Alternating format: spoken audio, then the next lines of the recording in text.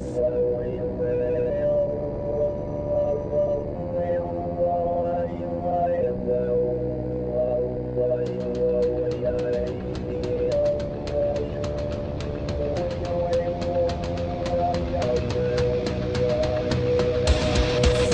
Politic Podcast, the show for normal Americans.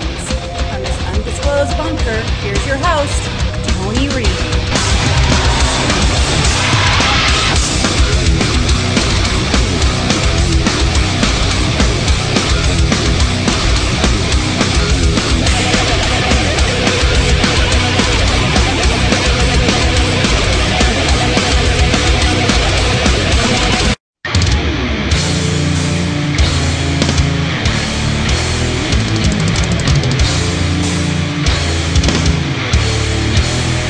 The Taliban also has to make an assessment about what they want their role to be in the international community. To leave their villages, defy their fathers. I've seen it myself. I've been there. And, I mean, I know this is not your sole job, but you are the person that is speaking for the U.S. government right now. And don't we have a moral responsibility to do something for these people? Just today, the White House repeated the president is not going to change his position. He's been consistent on that. Even when he was vice president, that was his position. He disagreed with the surge. We all know that. I'm not going to answer any more questions on Afghanistan. Look, it's 4th of July.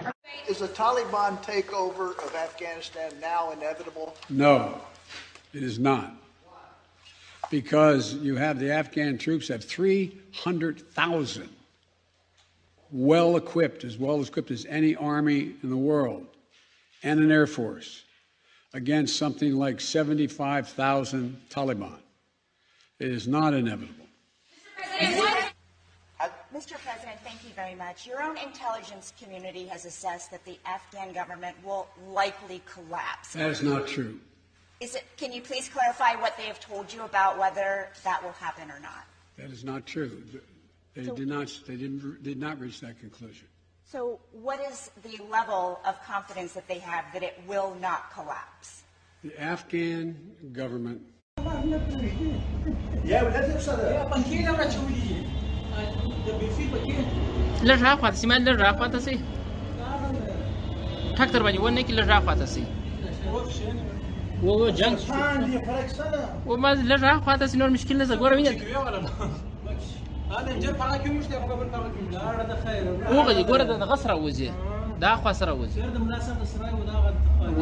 Stephanie Ramos asking the president about the Taliban's rapid gains.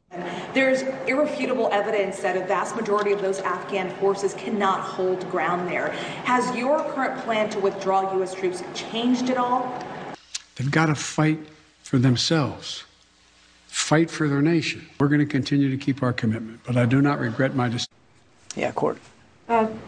You said a couple of times that you're concerned with the speed with which the Taliban has moved, but I think the big question is not the concern about the speed, but surprise. So again, I have to ask: is the military, or the Pentagon, or the administration, or everyone surprised by how fast the Taliban has been able to move through parts of the country?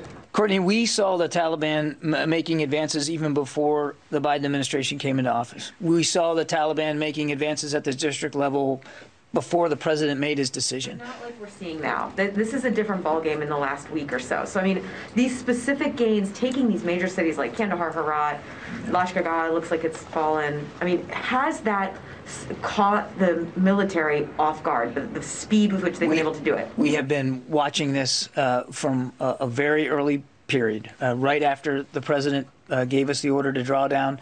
We certainly have been watching what the Taliban is doing. We have noted, and we have noted with great concern, the speed with which they have been moving and the lack of resistance that they have faced. And we have been nothing but honest about that. And I think I'll leave it there. What about the lack of resistance that they may face in Kabul? Is there a concern that the Afghan military will not fight for Kabul?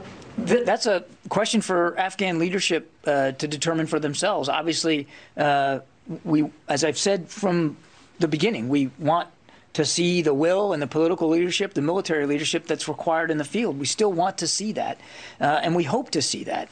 But whether it happens or not, whether it pans out...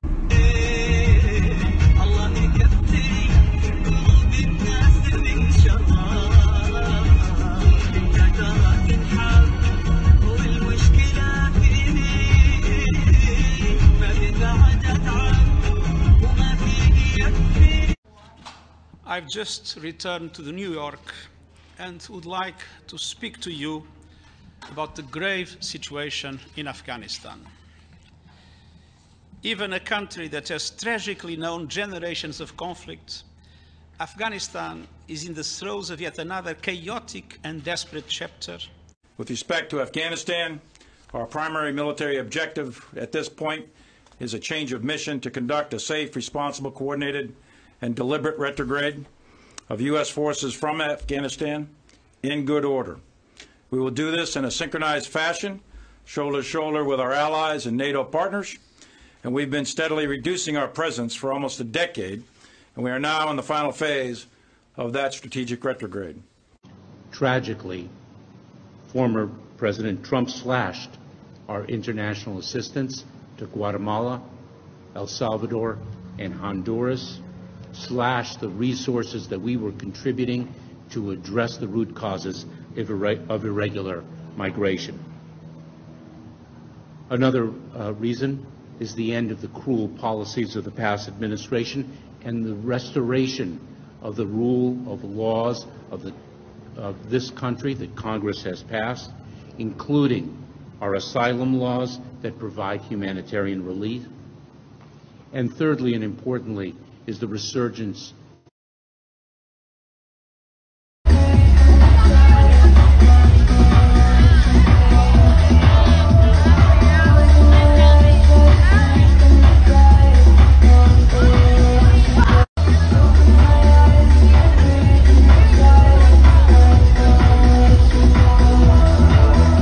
And welcome back to Flyover Politics Podcast. It's 15th of August, year of our Lord 2021, and as you can see by that intro, there'll be a lot of Afghanistan today. I will not be taking the usual conservative, let's pin the tail on the Biden, because that's stupid. It's been 4 administrations. Started with Bush. Obama really did the most damage you could do to war fighting when we made the row kind of like New York City cops right now. Trump tried to end it. All these people stopped him because they didn't want him to end it so they could end it. And while we were all doing it, we prepped nothing for a country that was never going to be able to float itself because they're tribal. But we'll get to it in a second. Also, you saw my orcas. What else did I have in that beautiful little montage of fuck? A fuckitude. A fuckatash. It was a bunch of fuckatash. You got the whole Biden administration just bullshitting. I have multiple videos I could have played, but it wouldn't take it, of literally just, I mean, shit's heading to fucking Iran right now. Our tanks. This is Iraq all over again. You got the UN secretary. You got people getting beat in the street. You got General Milley, who I'll talk about a lot. And Chris Cuomo. I couldn't skip that because that guy's just a douche. All right? He's just a douche, but before we get into our main subject, let's do some ash and trash. 80% of Americans, and this ring light is totally in the way, I'm noticing. I don't understand. Let's try that. Oh, there we go. Hell yeah. I'll read it at an angle. I'll do it live, goddammit. Oh, wait a minute. I just did a Bill O'Reilly. 80% of America blame him for inflation. They don't like that. They don't like it at all. So they, once again, ignored it. Yeah, that's a funny thing about Democratic administrations. When you have a bad poll and you do the poll, you just don't air it. But we had a poll a week that people hated Trump for some reason, like the way he tied his shoes. It's part of it. And then we have this lump of shit. This is how far CNN will go to pillory red states. All right, more breaking news. We have a sad development we just learned of out of Florida. WFOR is reporting that 4 teachers from Broward County have died of COVID in a single day. The teachers' union chief told the affiliate that 3 of the 4, at least 3 of the 4, were unvaccinated. The status of the 4th not currently known. The county, of course, in a tense standoff with Governor Ron DeSantis over masks. DeSantis is threatening the district for requiring masks be worn in the schools. Since August 1st, we're told that Broward County had 138 employees test positive. That is stunning, right? That number. And as we understand it, 2 of these teachers are actually from the same school. I think this is going to be met, obviously, with a lot of grief by that community. And it's just showing the cost of COVID there, especially for the unvaccinated. In one day. And this is the context with which these officials in Broward County are asking for the freedom to make the decisions that they think are right for their schools. Yeah, to protect not just the kids, right, but the teachers as well. Can you spot the difference? Can you spot the difference? That's from our last show. Yeah, they're not in session. That's the difference. The difference is school's not in session, so how did that become a story? They played it off like it was a story because DeSantis, we got to beat DeSantis down, and DeSantis is popular. And, 2024 is here really soon. Can't have anybody be popular as a Republican. Yeah. So there's so many horseshit stories when we get to COVID today. But I wanted this one up front because, yeah, they just are garbage people. Then, of course, I watched this. This was actually, I don't watch baseball. Baseball was my favorite sport. I was the only sport I was ever good at. I was a catcher with like a 600 batting average in Little League. I mean, I could hit the ball in all levels. When I played in senior level, the top, down to peewee, I could play. But then my parents got divorced, and for some reason I just wanted to quit. And I really regret it because that was really the sport that I was good at. I could throw it on a dime to second base. By the time I was 11, nobody stole.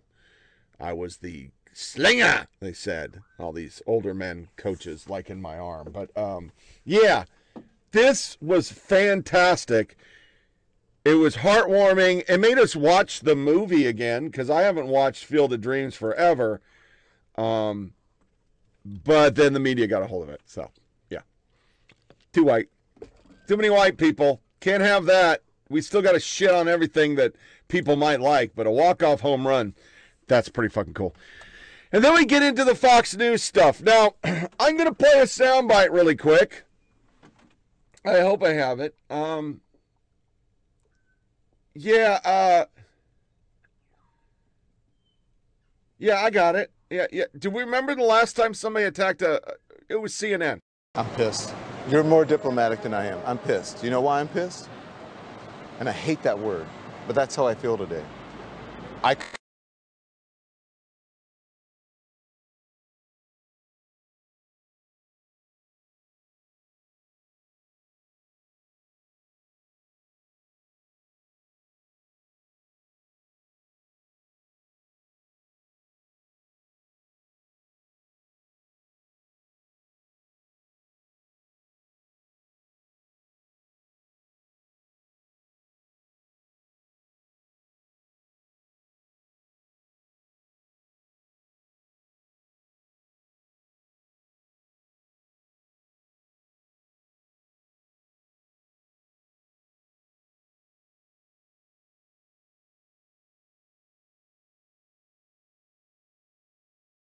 You remember that? Those evil mega people, and they're trying to kill CNN, but we never really heard anything about it. Well, we had the envelope. Then we had all these people. I'm not going to play it. You're Nazis. Yeah, this is good stuff. You're all racist. You're Nazis. You're Zionists. You're KKK. They burned Tucker Carlson's face, to which he quipped, yeah, I'm pretty proud to be burned with the American flag, which is really kind of, it was a good response. This one is Antifa entering Fox News, colorized circa 1933. I mean, these people, I just, once again, no coverage. I didn't even hear about it on Fox, which my wife had in the background when she was painting. They didn't even talk about it. Because why would they? Number one journalistic thing, don't make yourself the new news. And then we have this. The census came out, and that was a big thing. And it was part of the reason why they were pissed off at Tucker. But this is Jennifer Rubin. A more diverse, more inclusive society. This is fabulous news. Now we need to prevent minority white rule. These people are so pathetic. They actually either went with this or they went with, oh no, we lost more, or whatever Tlaib was doing. I don't know. I wanted to remind you again, the timeline. We had like articles for a month about this. This was just huge shit. This was gigantic. It was insurmountable. Trump people, Trump's rhetoric, even though we were all saying it's your rhetoric, you guys are saying crazy shit. You constantly say crazy shit. But it happened because of the census. And here's Tucker on immigration. And this is what set off the mob that sent white powder to Fox News. Julio Rosas is a senior writer at Town Hall. I don't know how long he's been on our southern border, but a long time. He's still there. He joins us from there tonight. Julio, thanks so much for coming on. So you've actually covered this, unlike virtually everyone else commenting on it, including me. How do you compare what the administration is saying in public with what you're seeing? I mean, it's quite simple, and it's the fact that they're lying. I mean, I don't know how this is not a bigger deal. Here we have the DHS secretary admitting what most of the rest of the country already knows, that the current crisis at the border is not sustainable. I mean, just today, the Rio Grande Valley sector chief tweeted out that in one day they encountered 4,000 immigrants. I mean, that's absurd. And we're in August now, and it gets 100 degrees down there on a consistent basis. Instead, what we're seeing, we have the defenders of the administration and the media focusing on racist Republicans being concerned about COVID that some of these immigrants bring when they get released by Border Patrol, completely ignoring the fact, the high positivity rates, but also ignoring the Democrats who are at the border. Just yesterday, they had a press conference.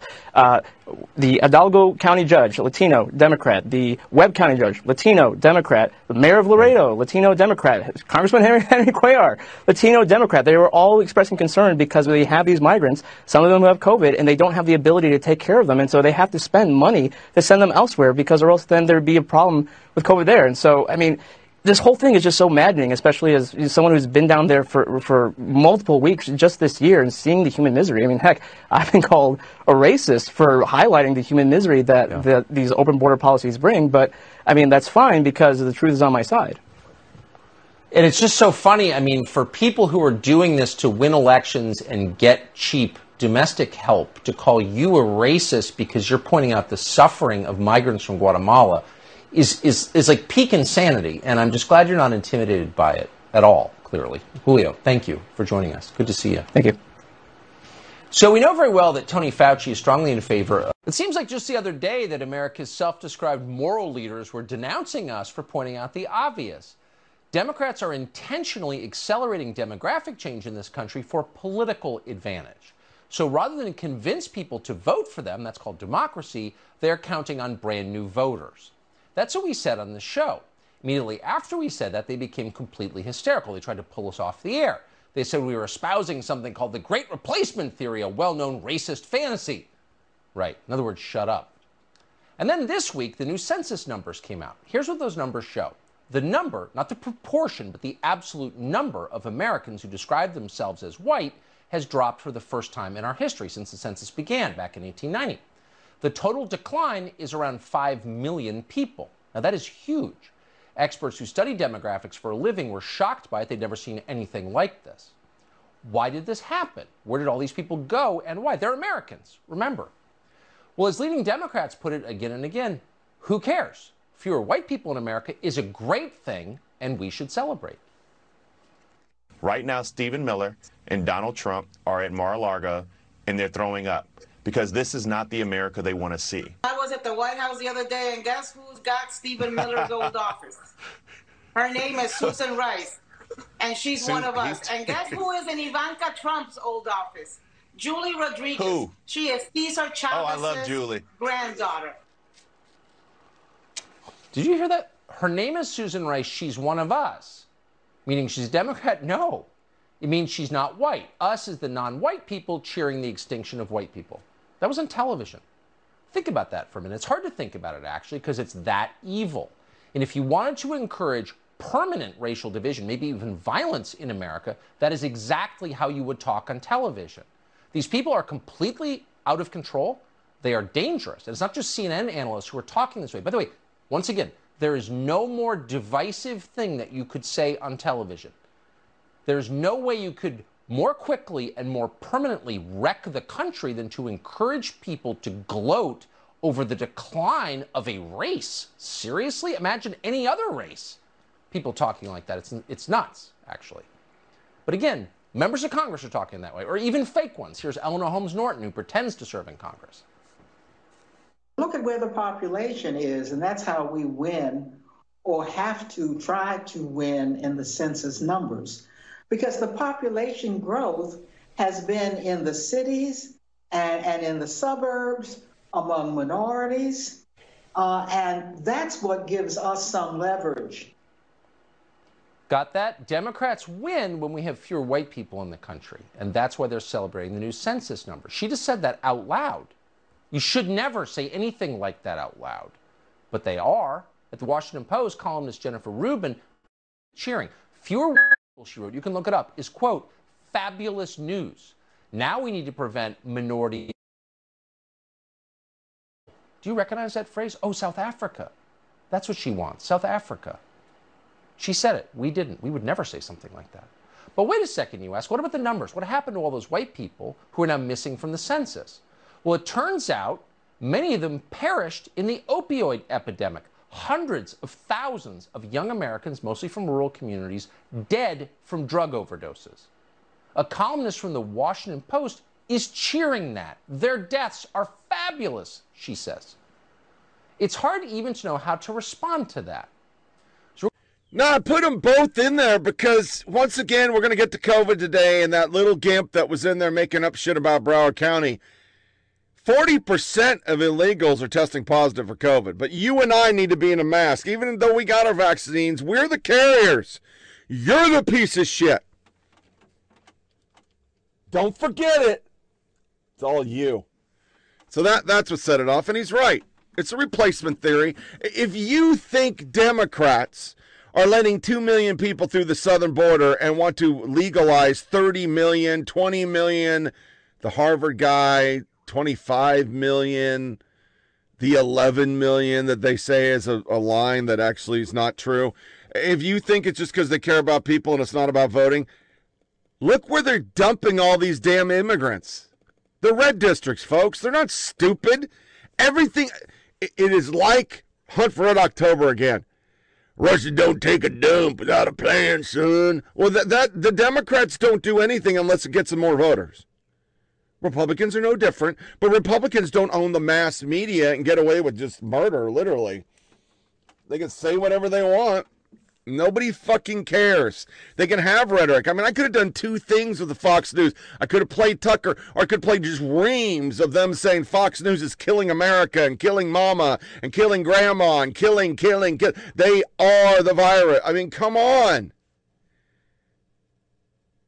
The left gets away with that all the time. They censor news because they don't like the source. I wanted to cover this briefly because this, I'm not a Rand Paul fan, but his wife bought stock. FactCheck.org owns $2 billion worth of stock for this COVID vaccine stuff. They're lefties. You didn't know that, but you know that Kelly Paul bought some stock. Come on, people. They all do it. This is pretty funny. Seltzer crashed his fucking ratings by 500,000. That shows it. That's pretty good. This one. New intelligence reports indicate fresh efforts by Russia to interfere in the 2022 election. So here we go. Dems are seeing the writing on the wall. We're back to Russia. CNN, the most trusted name in news. Yeah, okay. Yeah. Which brings us to the stand. Let me just play a bumper of this stuff. I mean, we're already starting to worry about Biden's legacy.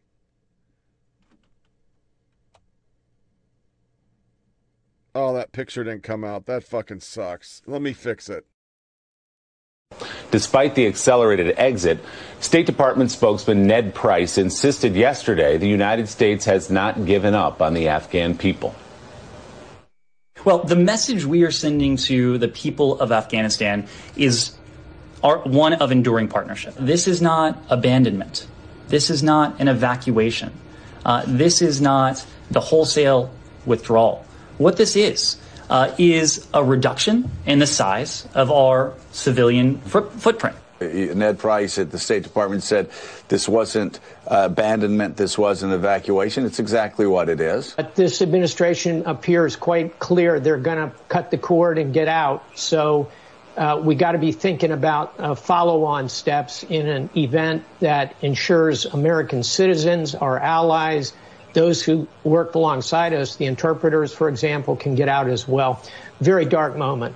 We are failing in keeping the leverage here. At this point, there's really no way back that I can see for the administration. But, you know, Admiral, again, talking about the United States of America and our place in the world, we're not Aruba or Luxembourg. We can't wash our hands of a situation because we grow tired or bored of it. And the United States, I'm sorry, can you explain why the United States can't just say, you know, we're tired of this, we're going to leave Iraq? I want to go over to the State Department. Kylie Atwood is there. And Kylie, what are you hearing from your sources about the diplomatic efforts going on right now? Well, listen, the pace at which the security situation is deteriorating in Afghanistan has taken U.S. officials by surprise. And I think it's important to note that as this unfolds, this is a situation that threatens to permanently stain President Biden's foreign policy legacy. He has repeatedly said that the U.S. is going to leave Afghanistan. He knows that Americans are with him in that. But the U.S. State Department has also said they are engaged in talks with the Taliban. Those talks have, however, gone nowhere. And the situation that the Biden administration is facing right now is alarming. Of course, there's expectation that there will be more Taliban atrocities. Human rights for women and girls are clearly under threat as the Taliban come in and take over areas where they had some rights provided to them because of what happened over the last 20 years. That is now all going by the wayside. And there's also the situation evolving with these Afghans who worked alongside U.S. diplomats and U.S. forces over the last 20 years. It is not assured that all of those folks are going to get safely out of the country as the Taliban continues to make these gains. Now, it's our reporting that the White House is continuing to stick by the president here. They don't see grand political implications for the president and his efforts to double down on his decision to get U.S. troops out of Afghanistan. That is because the American people are largely with him in this. The other thing that is fueling their determination here is if you take a step back and look at foreign policy broadly, they see China as the long-term threat to the U.S. when the U.S. is trying to get the Taliban to at least spare the embassy or else risk losing future foreign aid. Is that true? Well, the Taliban have said themselves that they have no intention of targeting diplomatic facilities. Of course, that is written into international law that they not do so. We are not going to trust anything the Taliban says. What we're going to be looking for is what they do, what we can tell through all sources of information that they plan to do. That's why we're taking these prudent steps right now to relocate some of our civilian personnel, to take them potentially out of harm's way. Because, again, this president attaches the utmost priority, the safety and security of the American people. Just as we conduct this reduction in the size of our civilian footprint, we are going to remain engaged with the people of Afghanistan on a consular basis, on a political basis, on a diplomatic basis, and, of course, a humanitarian basis going forward. Now, I know I've exhausted our time, so thank you very much. Thanks for coming forward and taking the questions. I really appreciate it. Thanks, Andrea. You bet. And let's bring in our panel for more on this dangerous conflict. New York Times Pentagon correspondent Helene Cooper and Ben Rhodes, former Deputy National Security Advisor for President Obama. Thank you both. Helene, let's talk with what we just heard from Ned about the drawdown. And we can only assume the standard procedures involve shredding documents, securing the embassy. There's some 1,400 people that we know of. Tell us about this troop deployment and how this is going to work. Our own reports from Courtney Kubi and others is that there are differing accounts of how soon Kabul could fall. Some are within this weekend. There really are. Hi, Andrea, and hello, Ben. We started yesterday morning reporting based on conversations that I had and other reporters had with senior administration officials that there was a very real fear that Kabul could fall within 30 days. And I remember calling the news desk, and that was considered big news at the time yesterday morning. By yesterday evening, Andrea, the assessments were quickly changing, and people were talking, instead of within the next month, people were talking about within the next few weeks and then within the next days. It's stunning just how quickly things have really the pace of the Taliban advance has been, I think, very surprising. Garia GPS, Free, great to have you with us. You heard what the Pentagon Press Secretary John Kirby told me, that money can't buy the will to fight, and that they did not anticipate this collapse on the part of the Afghan security forces. Why do you think the Biden administration was caught by surprise in all of this? They won't admit it, but they were. Yeah, I think everyone was caught by surprise at the extent to which this has collapsed. The most important thing to look at in all of this, Jim, is when the Taliban has been taking these cities, Kandahar, Kunduz, Herat, there have been very few casualties. What does that mean? The Afghan army is not actually fighting. It is melting away.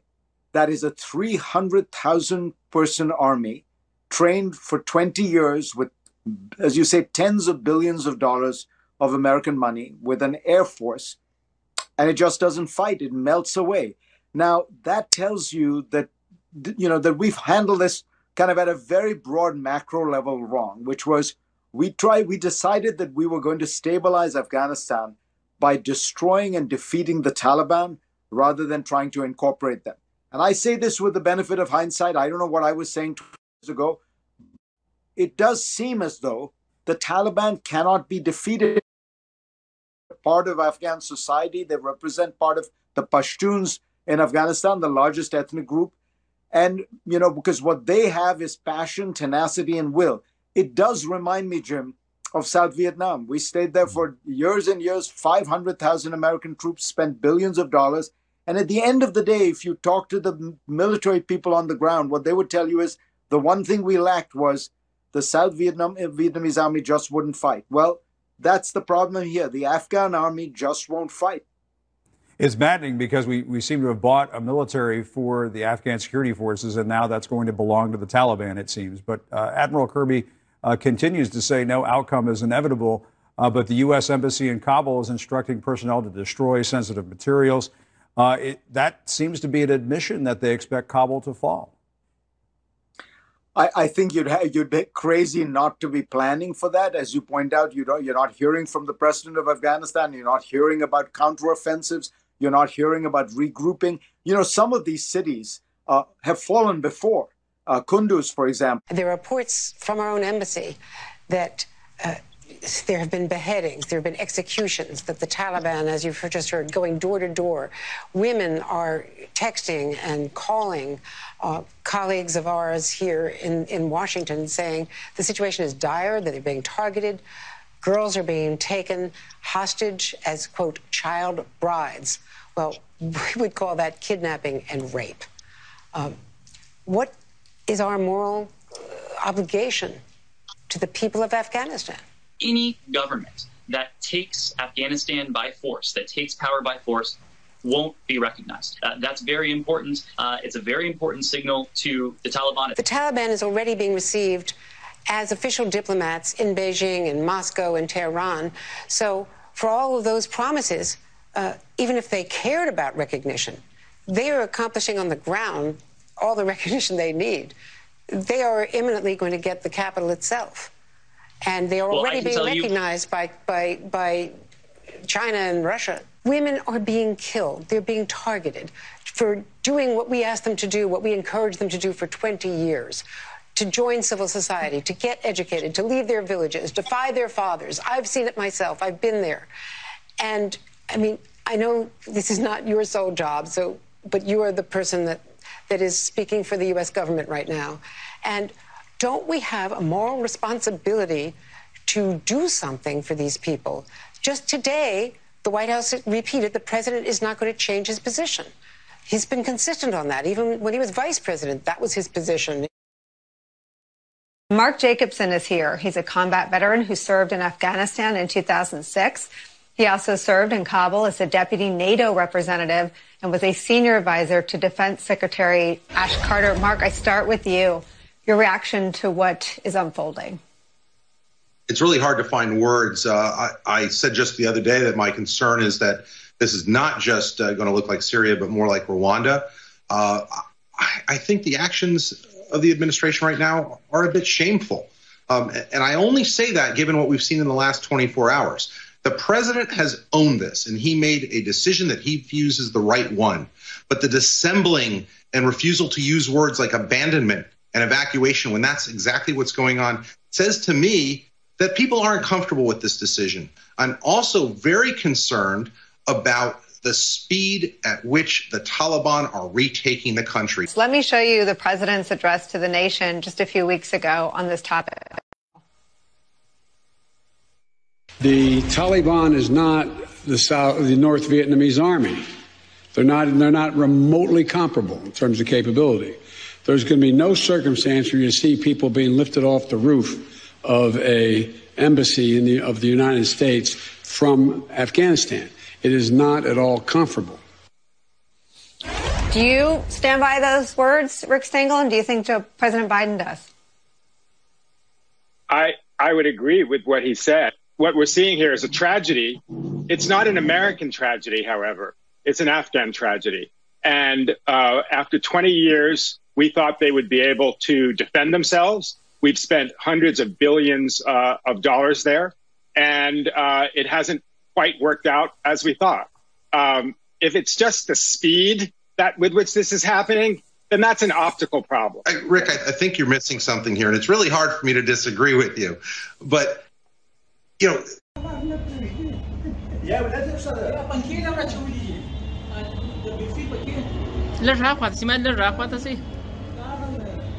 ټکتر باندې ونه کې لږ راخواته سي و جنگ و ما لږ راخواته سي نور مشکل نه زګوره ویني هذا جر پاګه کې مشته خبر تا دا خیر وګوري ګوره د غسر وځي دا خو سره وځي د مناسبه سره و دا و دا ډوډۍ چوړل و دا ته کېنه په شمال کړی دا خو سره ګوره د غسر پر راوځي د دې ته ګوره دیم بس واسطه شي دا داخل سرای دی د فرعون داخل سرای دی شبرغانی فرعون نه مصری فرعون د بم فکر کړی چې د ځکه بزولار سم الله دې خراب کړ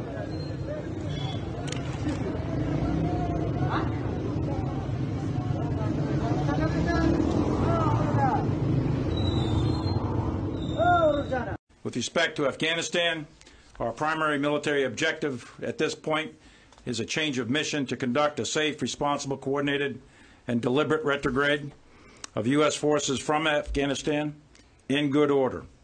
We will do this in a synchronized fashion, shoulder to shoulder with our allies and NATO partners, and we've been steadily reducing our presence for almost a decade, and we are now in the final phase of that strategic retrograde.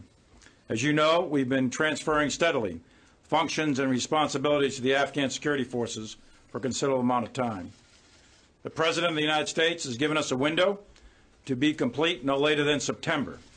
I don't want to here put precise dates in public on our exact milestones because there are many variables that will factor in to the ultimate outcome. I'm confident, however, that our ability to meet the objective in the time frame that the President has directed. Lot to unpack there. You heard it. Worried about legacies. That poor Kirby guy. Some more Millie that I'll talk about in a second. That was Dostum's palace at the end. They've already taken over. And if you don't know who Dostum is, then watch 12 Strong. That's Dostum. Yeah. The original general that helped us win the war, supposedly. This is a State Department employee. Woke up with a heavy heart thinking about all the Afghan women, girls working with during my time at Kabul. They were the beneficiaries of many of the gains we made, and now they stand to lose everything. We empowered them to lead. Now we are powerless to protect them. She was told to delete it. I would take it off the "it's all about women" bullshit. And I would go more with the great people that I met over there, the farmers, a guy from Chicago. I'm going back over because he wanted his country back. Good dude. We talked every day in Oregon E, SF base. There's a lot of people that woke up pretty sad on this. I mean, you expected it. And as Dennis in New York, who reached out last night, they told us they were going to do this. They don't want to be ruled. The problem has always been, if you listen to any back episode of this is a country that, since Alexander the Great, they're tribal. They don't understand a central government. When we first trained them, they all went back to their district. They don't want to defend a country. And they're Islamic fighters, other than the Al-Qaeda, they don't really want to mix it up. That's why you see a lot of pictures of them shooting like this over berms. Money? Who has the most ammo? They'll just walk away. That's what they do.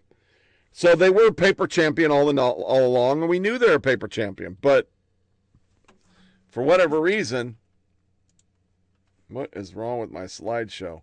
Here's all the things they have already. Up armor. Shit is heading to the fucking border.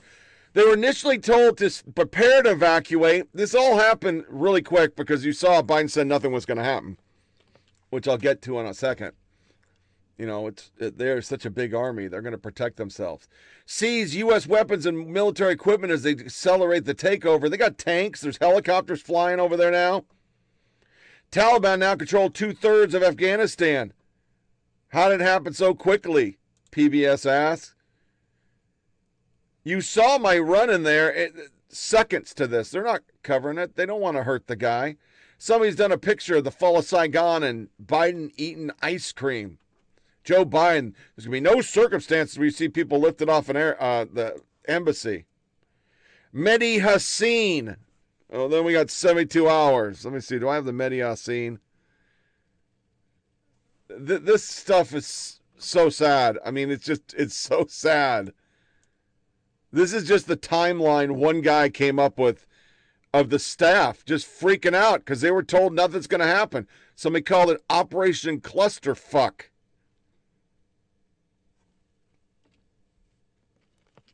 This was day to day. The media saying it's not going to fall, then it's going to fall because they didn't want to put out the truth because Biden. They don't want to hurt Biden. This is one of my posts. I'll do it more in depth.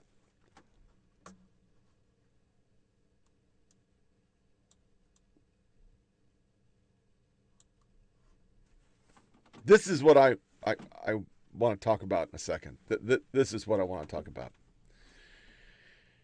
Mehdi Hassine, the Taliban are murderous war criminals. Yes, weird then that your boss Trump wanted to host them at Camp David. It's all politics for these people. Just stunning. From Russia to the Taliban, Country Be Smug takes a look at how well the Biden doctrine's working. That's the right making politics out of it. Pentagon spokesman saying Taliban were making advances even for the Biden. It's Trump's fault. We knew that was going to happen. And then the deployments. We went from 1,000 to 3,000 to now 5,000. So it's 8,000 troops are surging over. But as of this morning, it sounds like the Kabul airport's been taken over. So I don't know where they're going to land. I really don't know where they're going to land. Army Times or military.com, Marine Vanguard lands at Kabul. They're the only ones got in there. Taliban sweep across Afghanistan, 3 more cities. They took Kandahar yesterday. The White House is now fighting a Taliban onslaught with sternly worded statements. I don't think the Taliban give a damn what the international community thinks. The first piece by task and purpose I've seen critical of Biden. Because since he took over, if he said we're going to hand over all our M1s to China, they wouldn't have a problem with it because it's all about them. It's all about politics. Britt Hume, not confident that Biden current Afghanistan strategy will stop the Pentagon. You sure? That ought to do it. Taliban not expected to heed UN chief's call for immediate halt because they're doing words and it's too late. Kabul may not be a combat mission in name, but it's certainly dangerous, Military.com says. Now every Taliban fighter gets his own Humvee, and those are the pictures I showed you. There's just everything. We left it. They have it. It's on the way to Iran. They were driving it yesterday. Tom Cotton says U.S. Embassy in Kabul tweets about the Taliban sum up the Biden foreign policy. U.S. Embassy Kabul, we're hearing additional reports of Taliban executions surrounding Afghan troops. Deeply disturbing. And they go through all the stuff that's happening. Tom Cotton, hashtags against Taliban sum up the Biden foreign policy. Yeah, you might have scored points, but you're part of it too, Tom Cotton. This one will hurt for a long time. U.S. veterans despair as Taliban claim much of Afghanistan.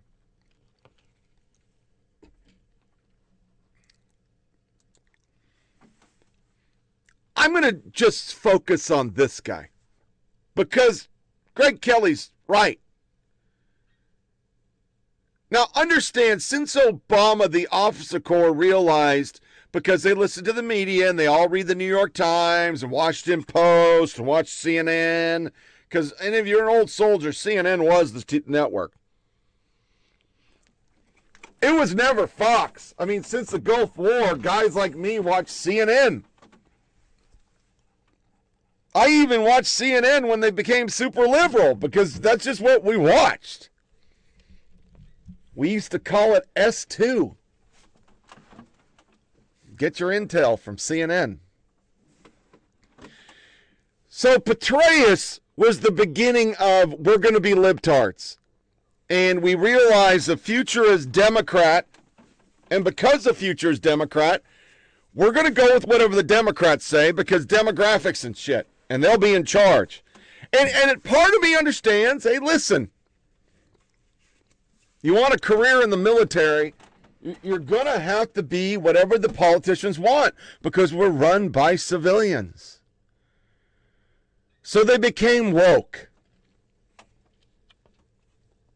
Biden comes in, QAnon, white supremacists are all in the army. They run the army. You're told. And so Milley, he's got that whole line, and I could replay it, of him talking about how the Reichstag moment, and they're all Nazis, and these are American citizens. And if you roll the tape, I was pretty outraged.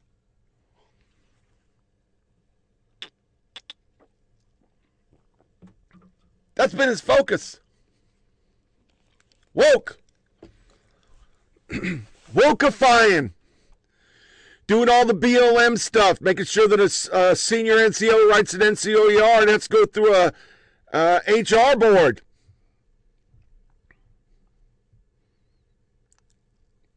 He knew this was happening. He knew this was going to happen. So I'm putting this out there to the Never Trumpers, Democrats, CNN. As a career soldier, and even though I've been 15 years removed, 16, this next month is 16 years I've been out of the military. That's the longest job I ever had or will ever have. This job I have right now, God, maybe 5 years to let me stay, but then I'll be 58 and they'll be like, get the fuck out if I make it that long. You're not political.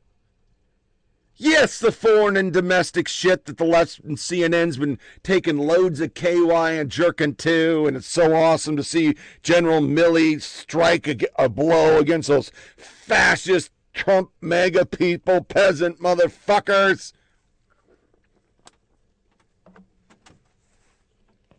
But his job is to defend the United States. This man lied about truth states in Syria, did kinetic action without the President of the United States authorizing it. That's all reported, but it wasn't reported as, oh my God, I can't believe a general did this to. What a hero. Fuck Trump. And now since January, he spent all his time working on woke, looking in. Military's full of white supremacy. You get QAnon. QAnon's everywhere. Gotta read it out. So I'd say to everybody who loves Biden, why didn't he brief Biden? Why was Biden out there saying they're going to kick ass, take names?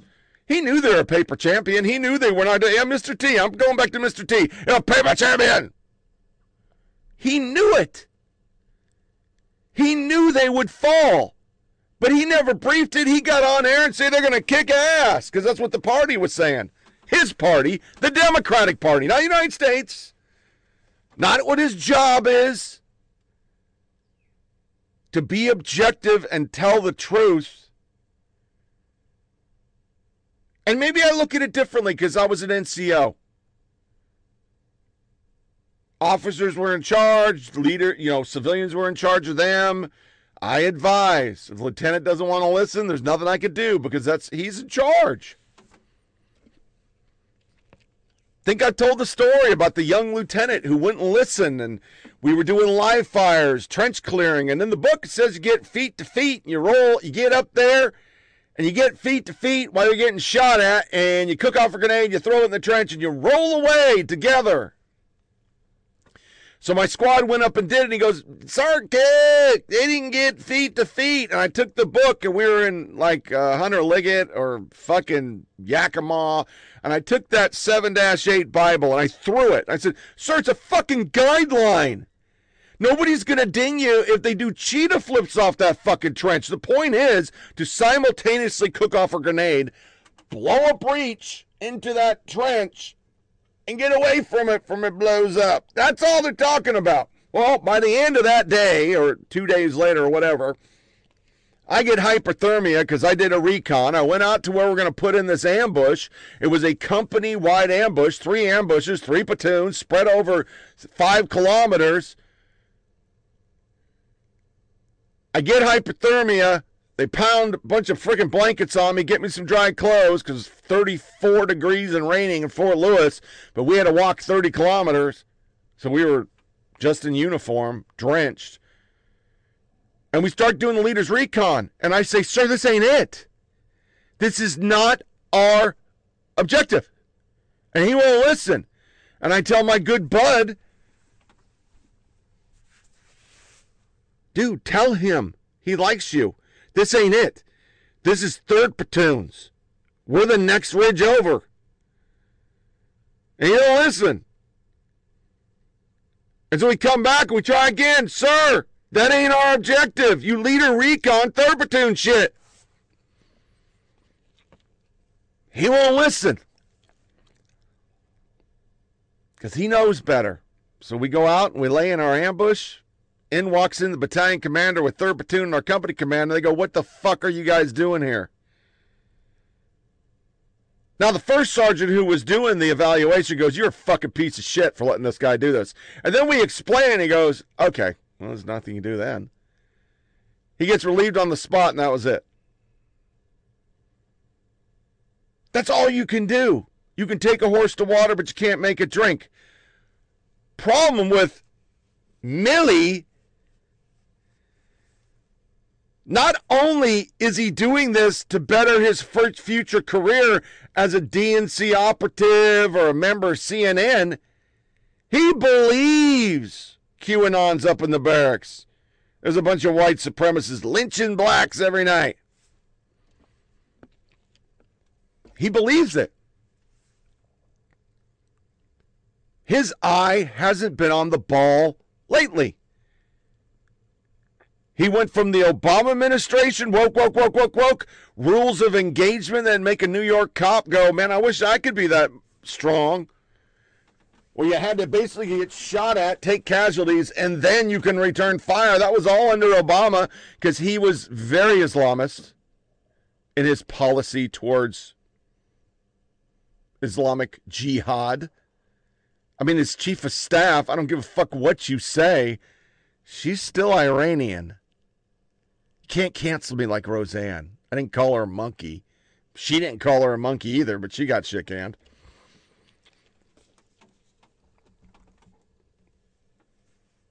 He became an operative, and he's watched his whole career, 20 of it that he was in uniform, Afghanistan be a political fucking football.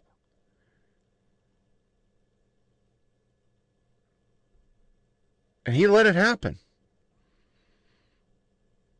He knew it would fall. He knew the Afghan army wasn't going to be able to stop the Taliban. Since Restrepo, and for those who never watched it, we gave all that ground up in 2008, going out and stomping ass, doing the right things, putting fucking boot to throat and killing them motherfuckers, and then Obama backed the fuck off because of casualties. We handed it all back, and they laughed at us. And they knew from that point on, just bide your time. So 20 years later, I leave. There's some clusters. CIA's watching them. We go to Iraq, which we shouldn't have done with the troop strength, not the war. Always had a problem with it. Said it on the show. We didn't have the capability to fight two wars. We let Afghans fester. Iraq turns into shithole. We get it cleaned up. Obama wants to do his freaking campaign promises and hands it back to fucking jihad, ISIS. We give all them that equipment, and they use it against us. The powers that be don't want Trump to end the war because Trump's bad, which makes this even worse. Milley was part of that. So we stopped withdrawal under Trump, which would have been the politically smart thing because you could have used it against them, lefties and the media and everything. You wouldn't be worrying about Biden's legacy right now because it'd be a Trump thing. Trump fucked it up. But you stopped it. So you could do it on a 20-year anniversary. That's what you wanted to do. So we've had all this time to prepare either to do contingencies, to have fucking air assets, to stop the Taliban, or let the people know the moment we unass this country, it's going back to jihad. They chose D. I don't understand why they chose D. So from the political aspect, that's who to blame. Mr. Milley, Mr. White Rage. Him and his general corps knew this shit, played fuck goose, ignored the commands of the commander-in-chief under Trump, took the commands of the commander-in-chief under Biden way too seriously, so much so they forgot to run a war because they're having a war on their own people that doesn't exist.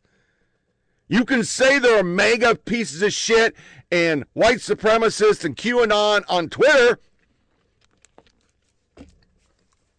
Wasn't a problem in the military, folks. Never has been a problem. That shit was stopped in the 60s. Once again, everybody who led me was POC. I didn't have white first sergeants and sergeant majors. I didn't care, but I'm just saying, it's not a problem there. Meritocracy rules the military. You either do your fucking job or you don't. That's how you get promoted. And a quota, to make sure, because it's the government. I mean, those are just the facts. But this very week, as this is all going to shit, 20 years of sacrifice, lost lives, family members, people like me are just going, my God, I lost so many friends, both in theater and by their own hands. And it's just 2 weeks. It's back to what we started with. I mean, I gotta laugh. It's so sad. You just gotta laugh. Like, what the fuck? 2 weeks. It took them 2 weeks, and we're back to September 10th, 2001. The same people that ran it are running it. The Afghan government is literally seeking to share power, which means we're going to give up.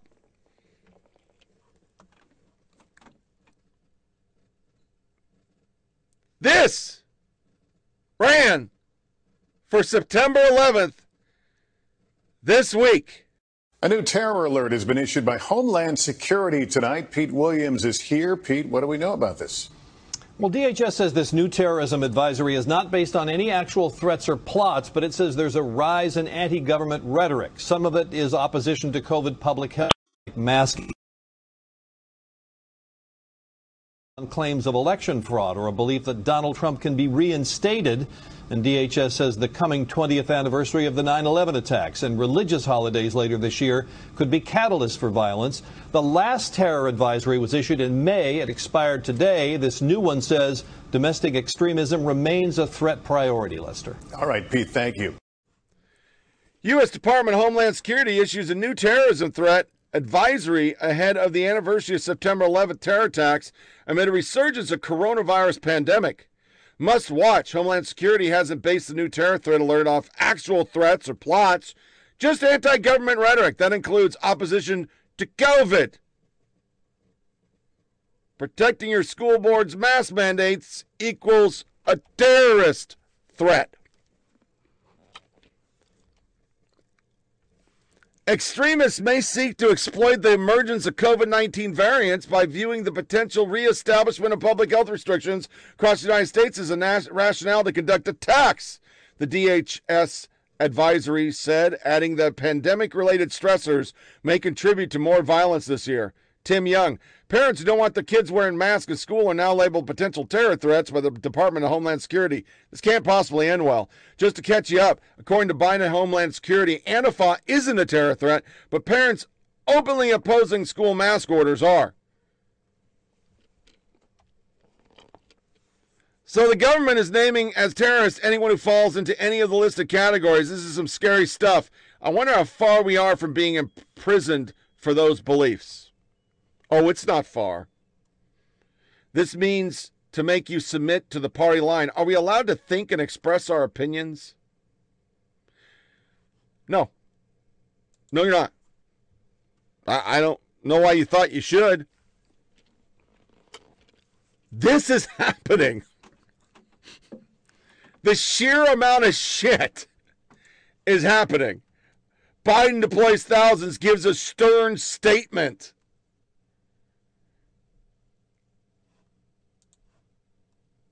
They're still talking about January 6th, and I will show you, what is this? Many, many punches thrown. Antifa crashes anti-mask rally in Los Angeles. Risk of scaring is caring, Malcolm, so I'm going to allow you to do this. On August 13 or 14, just a few days from now, the QAnon believers, which is now a substantial portion of the Republican base, believe that Donald Trump will be reinstated as president through some magic that they only understand. When that doesn't happen, then what? Well, nothing is going to happen here in August. There's a substantial portion of, the gunslinging conservatives base that really doesn't support QAnon. Even though, and I've said this a year ago on this program, QAnon would take over the Republican ideology. And it has. Even though they don't allow Q shirts at Trump rallies and things like that, the belief in the inherent evilness of all Democrats and that there's a global cabal that must be destroyed by force of arms, that is now standard throughout the conservative base. So let me prognosticate a little bit more. The Republican Party, I used to joke that they were vanilla ISIS, right? All of these militiamen and everything out there. They were like ISIS. They were like Al-Qaeda in the sense that they radicalized online. They would meet together in secret, and they did all of these activities which were very much like a terrorist, a terrorist insurgency. Now I think they have shifted. The Republican Party is more like Sinn Féin, and the relationship between Sinn Féin, the Irish Nationalist Party, and the Irish Republican Army, Provisional Irish Republican Army terrorist group, and who called themselves freedom fighters and insurgents, and had American congressmen sending them money to buy, heavy machine guns. These guys view themselves as this fanciful group of patriotic freedom fighters, the second coming of the Sons of Liberty. And there are many of them who are preparing for civil war right now. All the shame that we tried to give them after January 6th, that's gone. There are many of them right now that are ready to fight, and we're seeing politicians in the state houses and the Capitol who are actually, pushing them subliminally to fight. Yeah, I respect you. I thought you had you want to hold me down and put a vaccine in my mouth? I have a quick question. I have a quick question. I respect your decision. I thought you had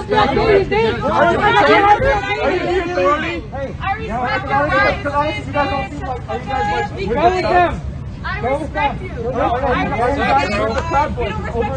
I respect you. I respect you. You don't respect my decisions. I respect your rights. I respect your freedom. And everybody has a freedom to choose. You have a freedom. I love you. I love you. I respect you. I love you. I respect you. Get vaccinated. Thank you, that baby. I love you. I want to make you out that baby. I want to make you out that baby. Let me push you. Let me push you out that baby. Let me push you. Let me push you out that baby. You want to take our freedom. You want to take our freedom. Yeah, bitch. I'll make you out that baby. Fuck you up. I'll make you out that baby. Motherfucker. I am so Do what you think is right for your own body. Look for me, bro. Look for me.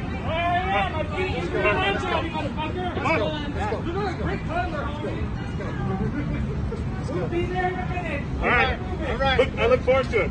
You guys were just here, didn't do nothing. You want to go on a date? You were just here, didn't do nothing. You wouldn't want to go on a date, you fucking faggot.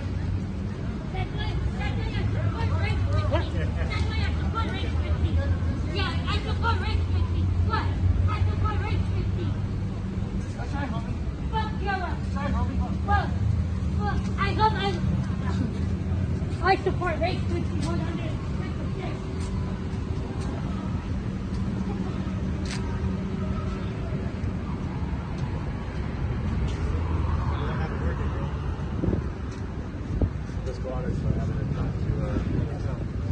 It's a learning curve. Oh, that's sweet. Look at it. See that? That's sweet.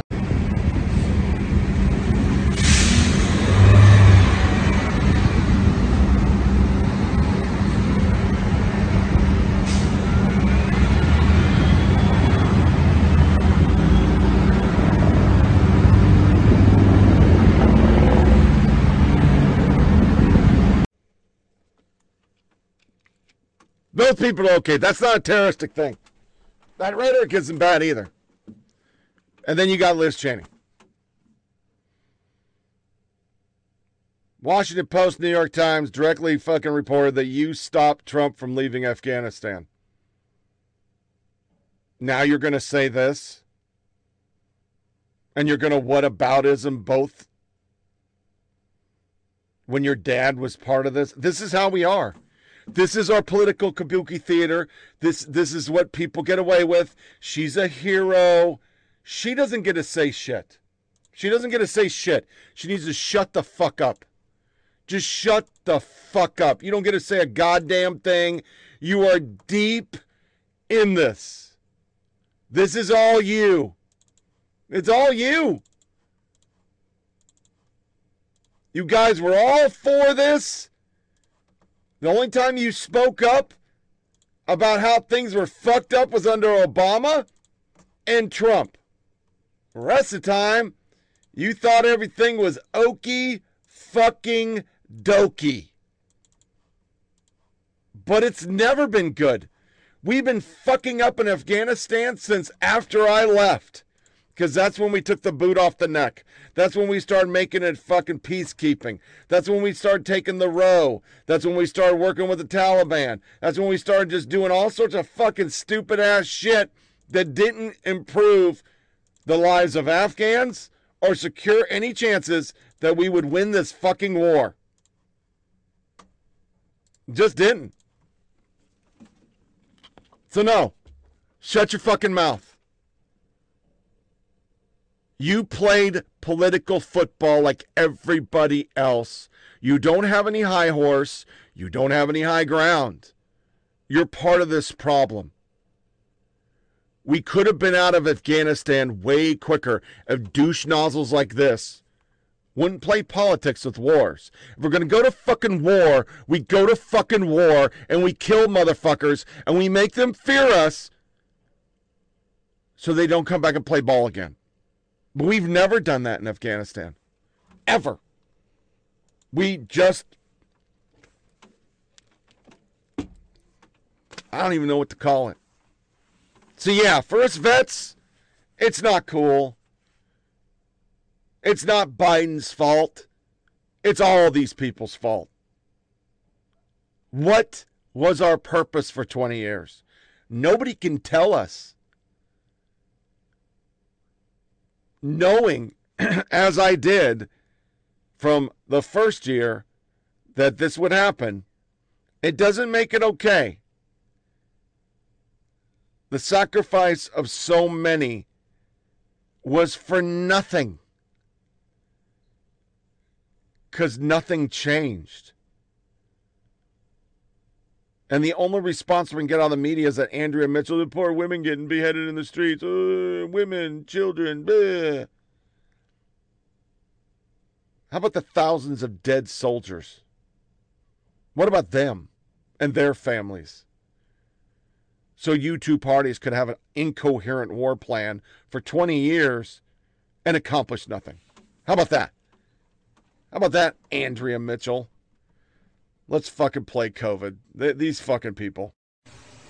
Katty Kay's with us and has a question, Mr. Mayor. Mayor, we've seen around the country isolated incidents of medical professionals getting harassed by parent communities when they've tried to propose mask mandates for schools. Do you have a sense in San Antonio, when you speak to parents of children in the community, how they feel? Could you give us a kind of broad sense of where parents in your community stand? Are they in favor of mandating masks, or do they have some ambivalence about it? I have been overwhelmed, and so have my colleagues, by messages, by calls, by visits from parents in tears after we had the court ruling granting our temporary restraining order, which then allowed us to put in the mask mandate, in tears because they finally felt safe sending their children to school. I had someone tell me... It was sad and frustrating, and it made me question how the messaging going out, quite frankly, from all of us, from our political leaders in Washington, for us here in news media, and quite frankly, especially from the propaganda media on the right, which doesn't often operate in facts, in reality. That was the most frustrating part for me. I think that because of the attacks on our institutions in this country over the past 5 or 6 years or so, and the attacks on journalism, people don't know what to believe because they hear so much rhetoric out there. And I think it's incumbent upon us to make people more media literate, but it's also incumbent upon the other guys to speak the truth. And so those people just don't know what to believe because...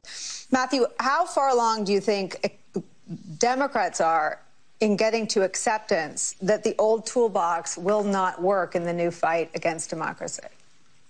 I hope they're further along than they were 10 months ago or 6 months ago or 3 months ago or 30 days ago. I hope they're further along. I think they have to finally come to the conclusion that holding another subcommittee on whatever they're doing in Washington is not what actually Americans want and not what we need right now. We are in a fragile, fragile point in our democracy, exceedingly fragile point in our democracy. It's dysfunctional at its best. It's dysfunctional at its best today. We're not getting done the big things we need to get done. Heck, climate change is facing us, bearing down us. We're doing nothing on climate change and everything related to that. And so I hope they're moving, but I still think there are too many Democrats think, oh, if we could just go back to the old way of doing things, everything will be fine. And what I fundamentally say, is right now our politics is like a bad relationship where you don't trust the person, and the other person across the table of you doesn't share the same values and may even be an abuser. And you can't be in a relationship with that person that's healthy. And that's where we are today with the Democrats versus Republicans. I wish we had two major parties today that we could fundamentally believe in and shared some fundamental values. We don't. And until the Democrats admit that people across the aisle from them do not share the same fundamental values, do not believe in the same Constitution that they do, they have to discard all of the old ways of doing things and go about this in a brand new way. But I believe fundamentally, until we deal with the bones of our democracy and the bones of our country politically, we're going to face this time and time and time again, because where the voters are and where the politicians are in two fundamentally different places. Okay, so we've got to talk about something bigger than the filibuster then. We've got to talk about amending the Constitution, because the only way, there's no gerrymandering in the Senate. The deal in the Senate is states that have very low population have the same amount of representation as people with big populations. So if in fact you're talking the bones of our democracy, let's make it clear the mountain we're about to climb is amending our Constitution, and we would have to remove what the founding fathers thought were best, which was 2 senators from every state. That will have to be done away with to get to the kind of things that you want to do, regardless of the filibuster. Well, I would just like, the only thing, I mean, we can have that just totally open to having that discussion. When 6 United States senators have the same population as 60 United States senators. Think about that. 6 United States senators have the same population as 60 in this.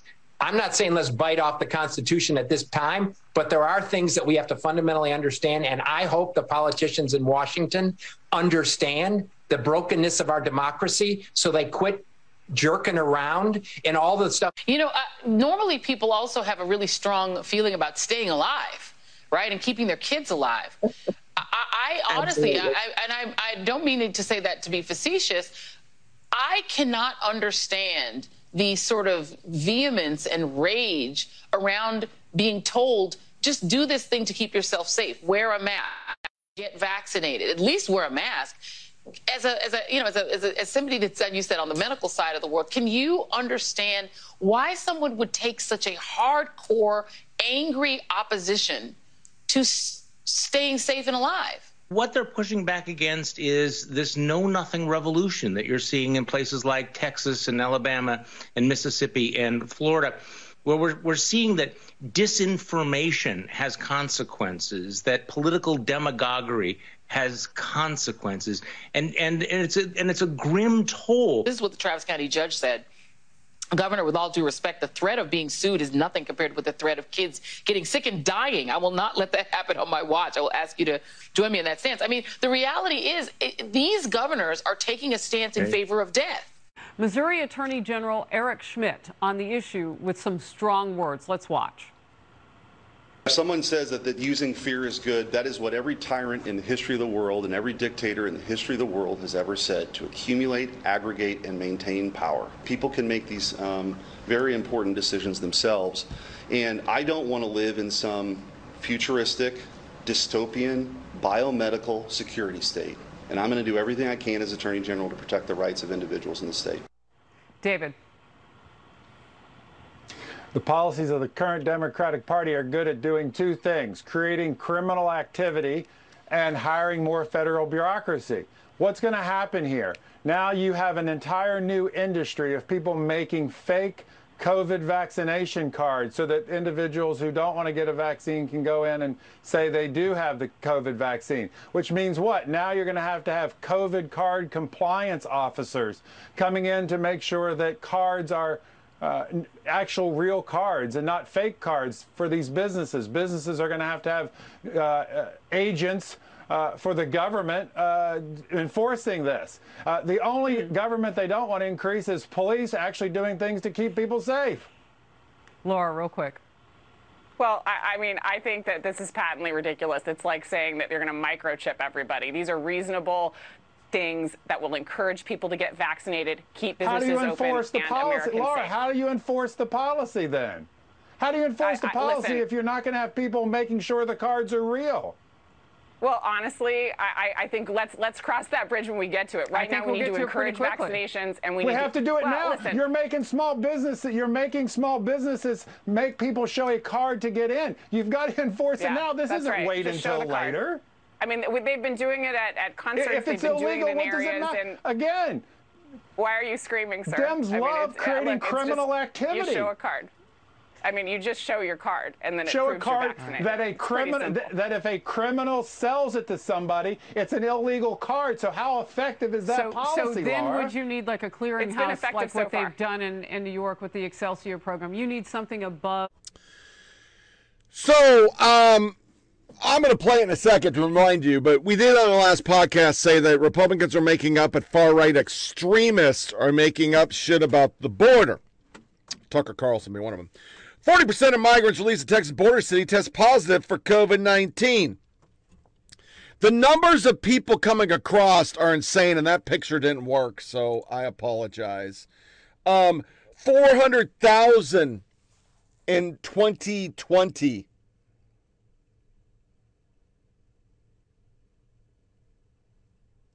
The highest we've ever had was 2006. And we're clearly way over it.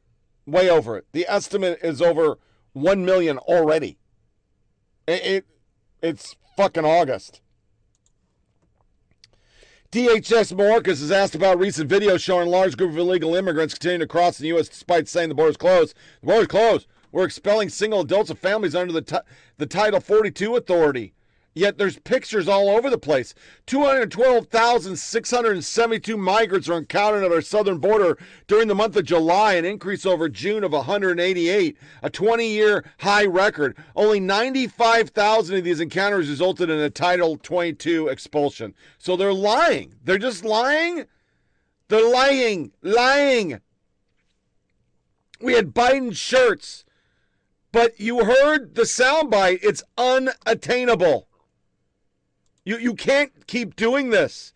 Cheryl Atkinson's reporting, COVID is spreading like wildfire.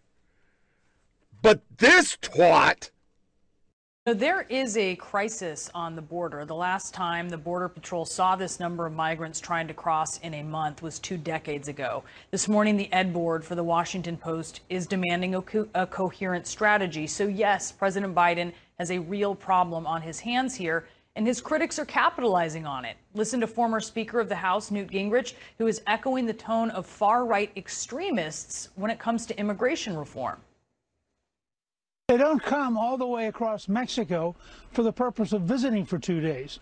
They want to be in America, and I think what's hard for most of us to accept is that the anti-American left would love to drown traditional, classic Americans with as many people as they can who know nothing of American history, nothing of American tradition, nothing of the rule of law. And I think that when you go and you look at the radical left, this is their ideal model, is to get rid of the rest of us because we believe in George Washington or we believe in the Constitution. That is awfully close to what's known as the Great Replacement Theory, the theory that white people are being replaced by non-white people, especially immigrants. In recent years, it has warped into a conspiracy theory that falsely alleges Jewish people are orchestrating the entire thing. It's ridiculous. Remember this moment from 2017 in Charlottesville. Jews will not replace us! Jews will not replace us! Jews will not replace us! That is the same theory we're talking about here, also believed by a man who allegedly killed 11 at the Tree of Life Synagogue in Pittsburgh in 2018, and another man who allegedly killed 23 at a Walmart in El Paso in 2019. And now similar words from a former Speaker of the House.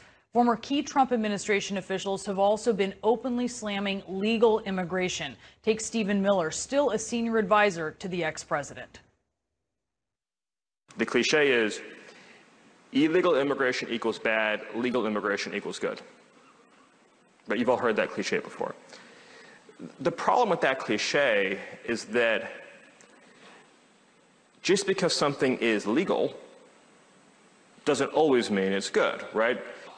After 5 decades of record immigration, what we need is a timeout so that we can take stock of everybody who's here and those who are here lawfully. And here's Steve Cortes, who advised Trump's 2020 campaign, suggesting a new form of a contract with America to former White House Chief of Staff Mark Meadows. One of the things I would propose putting in there is a moratorium, a halt temporarily on even legal immigration. We need to halt the legal immigration until we can get something controlled at the southern border. Again, legal immigration. It is a process that is tough. So tough that green cards can take an average of over 5 years to get for immigrants sponsored by American employers or citizen family members. And that was in 2018 before COVID. It doesn't end there. Here's how Fox's chief propagandist compared what he described as mass violence committed by undocumented immigrants in the United States to Hungary's strategy. The Biden administration did this on purpose, and they're still doing it. And that is exactly why Democrats become hysterical when you mention the obvious successes that are on display here in Hungary on the immigration question. They don't want you to know that there is an option to the chaos and filth and crime growing all around us.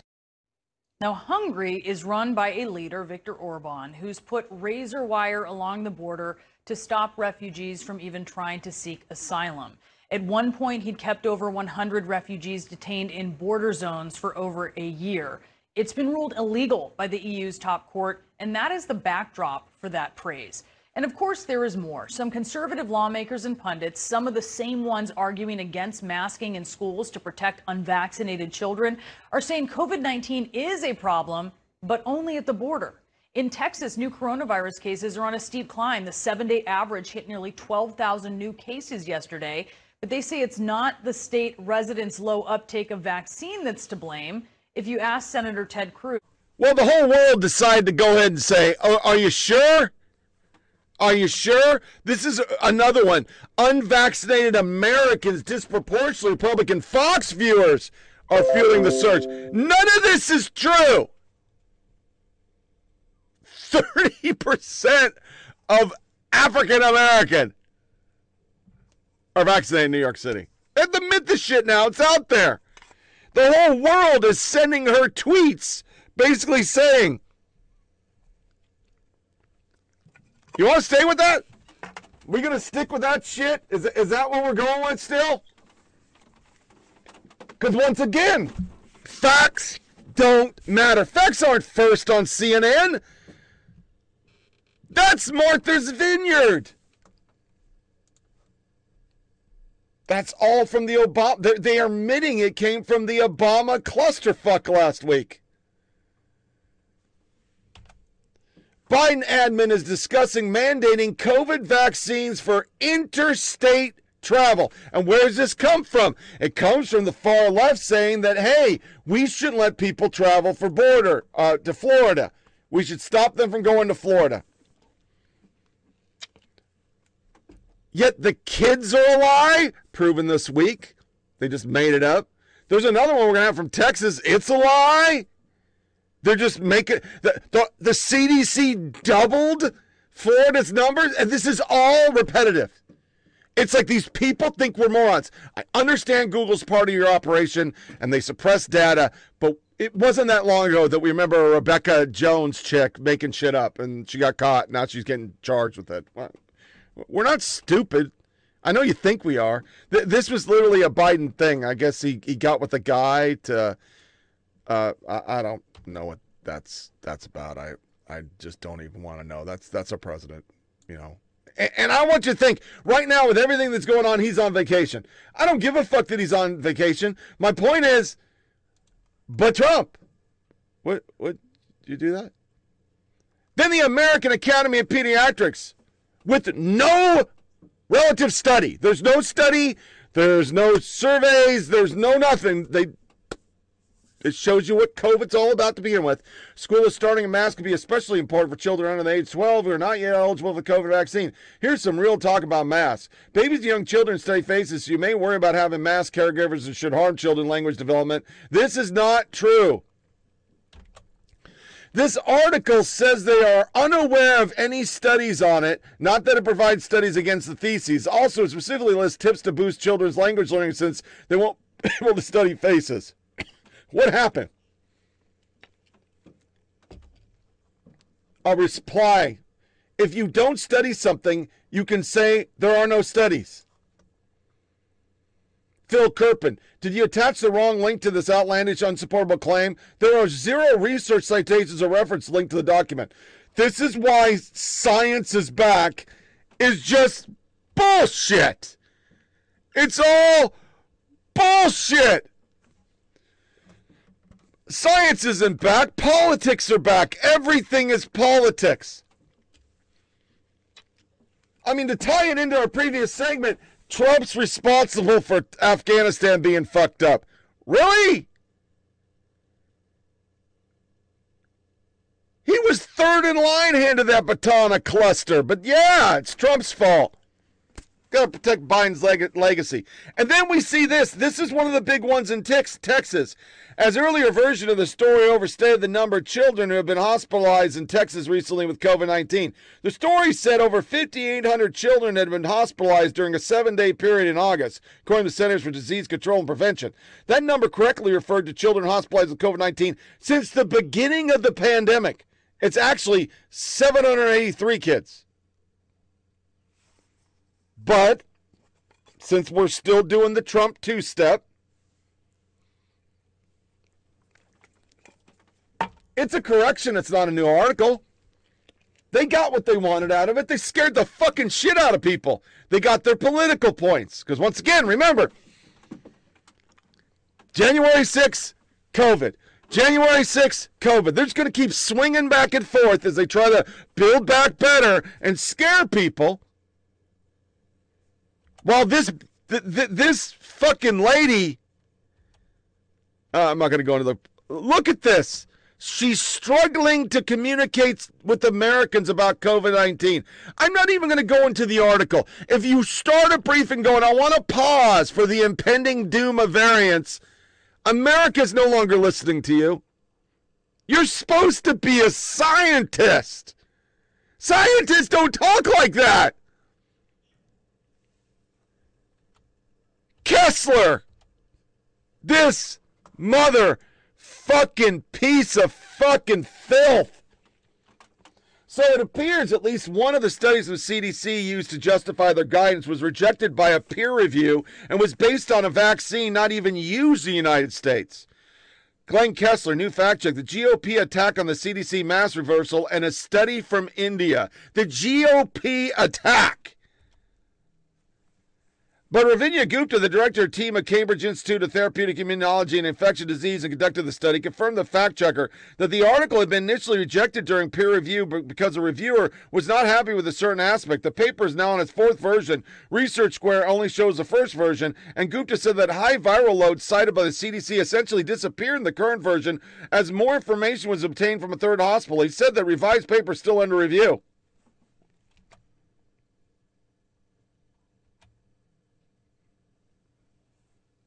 That's an attack. Of note in the fact check, the study of Indian health workers was indeed rejected at one point during peer review and is being revised without the findings of high viral loads cited by the CDC. Of note in the fact, the fact check isn't about CDC basing policy on flawed studies, about the GOP attack. Partisan hack's gonna partisan hack. That's your fact checking under Biden. This is a doctor. I got to show this stuff. This is a doctor. Fuck you, fuck your freedom, fuck your racism, fuck your fascism, fuck your Constitution, fuck your Trump, fuck your DeSantis, fuck your anti-vax. Yes, Mussolini was a better leader than DeSantis, and he never deliberately killed people like DeSantis is doing. Mussolini never really deliberately killed people. He stabbed someone when he was 10 years old. Here's a wiki. By the way, American progressives of the 20s and 30s also idolized and supported Mussolini. Stunning. Benito Mussolini. Stunning. John Harwood. Nobody likes masks. Nobody likes needles in their arms. Nobody likes COVID. Just stop screaming. Calm down. Be a grown-up and do what's required to put the pandemic behind us. The pandemic will never be behind us. It'll never be behind it. Because here's just a few things for Fauci. The U.S. leading infectious disease expert says he doesn't foresee a COVID-19 vaccine mandate. If someone refuses a vaccine in general, the public, there's nothing we can do about it. I'm going to upset some people on this, but I think we should have a vaccine mandate. Dr. Anthony, who don't need boosters. I think we do need a booster. Wear your mask. Don't wear your mask. It's so bad. An outdoor ceremony for a graduation. You don't have a vaccine, you can't get on the base. I once again, I went to a hospital the other day to get my scan, and they didn't have the nuclear isotopes to do the stomach scan, so I got to do it again tomorrow. To show you once again, this is all about politics. I was temperature checked 3 times because I was wearing a camouflage hat, a tactical shirt, and a pair of cami shorts. When I showed my shot record, they stopped checking me. That's why I carry it. They were basing it off I was a denier because I look MAGA, I guess, or a white supremacist or whatever. New York Times denies biology. Pregnant women were not included in the clinical trials of vaccine, and uptake of shots has been low among pregnant women. The majority of pregnant women seem reluctant to be inoculated. Only 23% of pregnant women have received 1 or more doses of vaccine as of May as a result study. Yet, the prevalence of the virus among migrants thus far has been no greater than among the U.S. population overall, according to medical experts, and the highest positivity rates in the country are not in communities along the border. Rather, they're in areas of low vaccine rates and no mask mandates, and that's totally a lie. It's a lie. Because once again, we don't go on facts. We go on what's been reported, and we're not reporting that 40% of migrants have COVID. It's the Nancy Pelosi two-step. That's how we run things. If it's not, if it's not reported, then it can't be real. It's like the old adage, if it's on the internet, it's real. Well, now it's the opposite.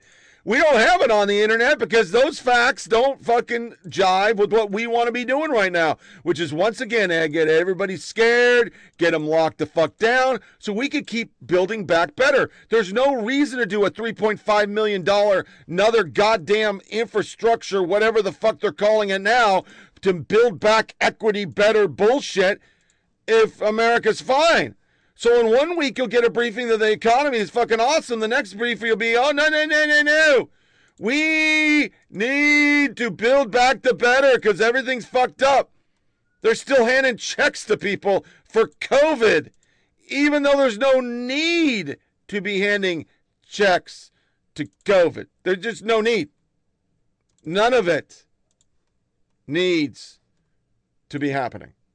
So, before we go to woke, I'm going to play this. Jim Psaki talking about Ducey. And then once again, this was against the Constitution. This was so bad under the last administration, but it's okay now.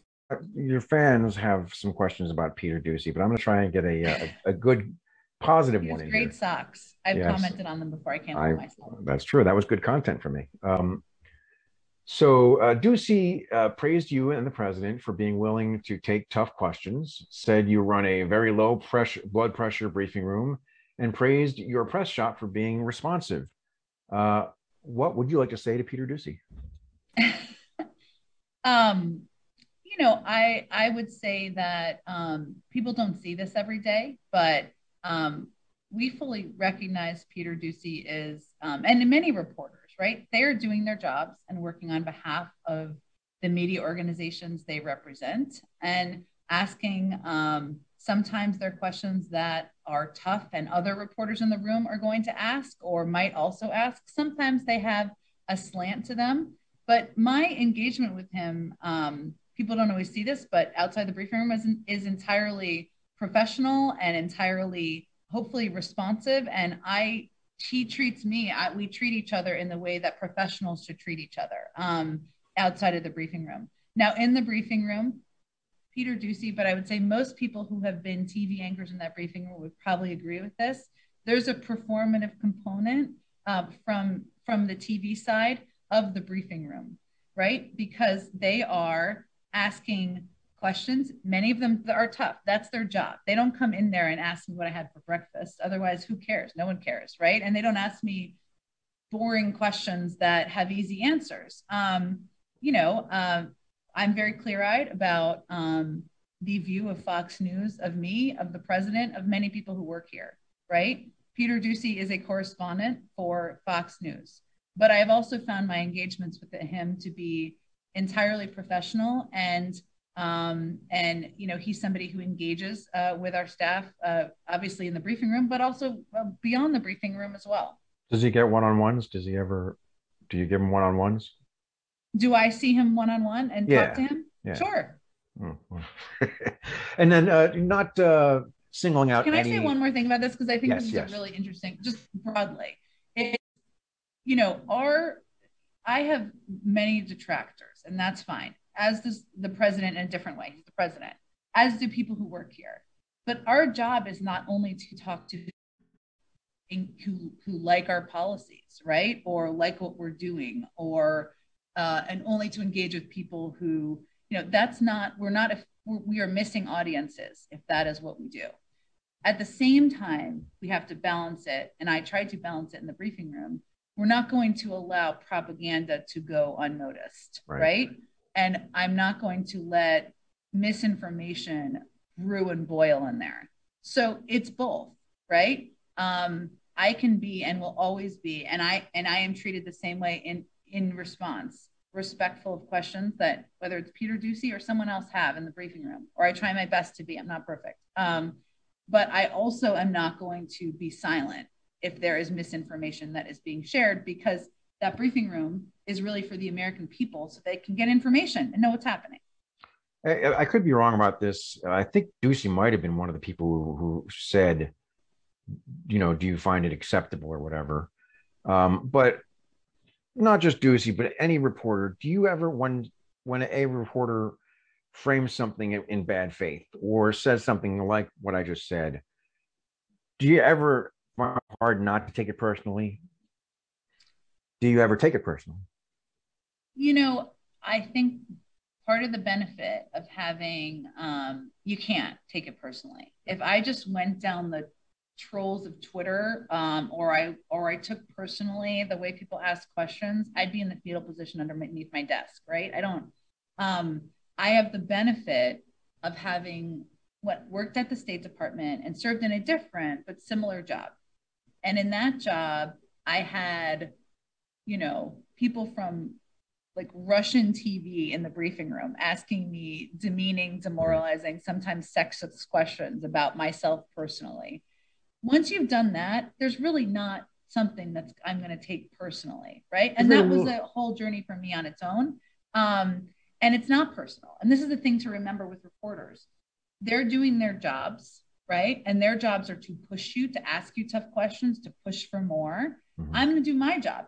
And sometimes that means pushing back on them and cutting off propaganda. Sometimes it means recognizing they have a really good question I may or may not have a good answer to and following up with them afterwards. But you have to kind of leave that on the playing field and realize you're all human beings once you come off. Out of curiosity, that abortion guy, Owen, what's his face from EWTN, does he get one-on-ones too, or does he have to take a shot at the briefing? If he stopped by and wanted to talk to me and I could, sure. I mean, I try to engage with a range of people. I'm also not perfect, and I'm in a ton of meetings. And so, but I do try to engage with a diverse array of people who want to have a conversation about maybe it's a more complex issue or something that requires more nuance than what you can do in a briefing room. Yeah. Turn it up, turn it on. Rock it like we bad to the bone. Get on the floor, running loose. Gotta put these two left feet to use. If you need education in the party scene, if you think you can dance with me, this ain't no joke. Turn up, let's get woke.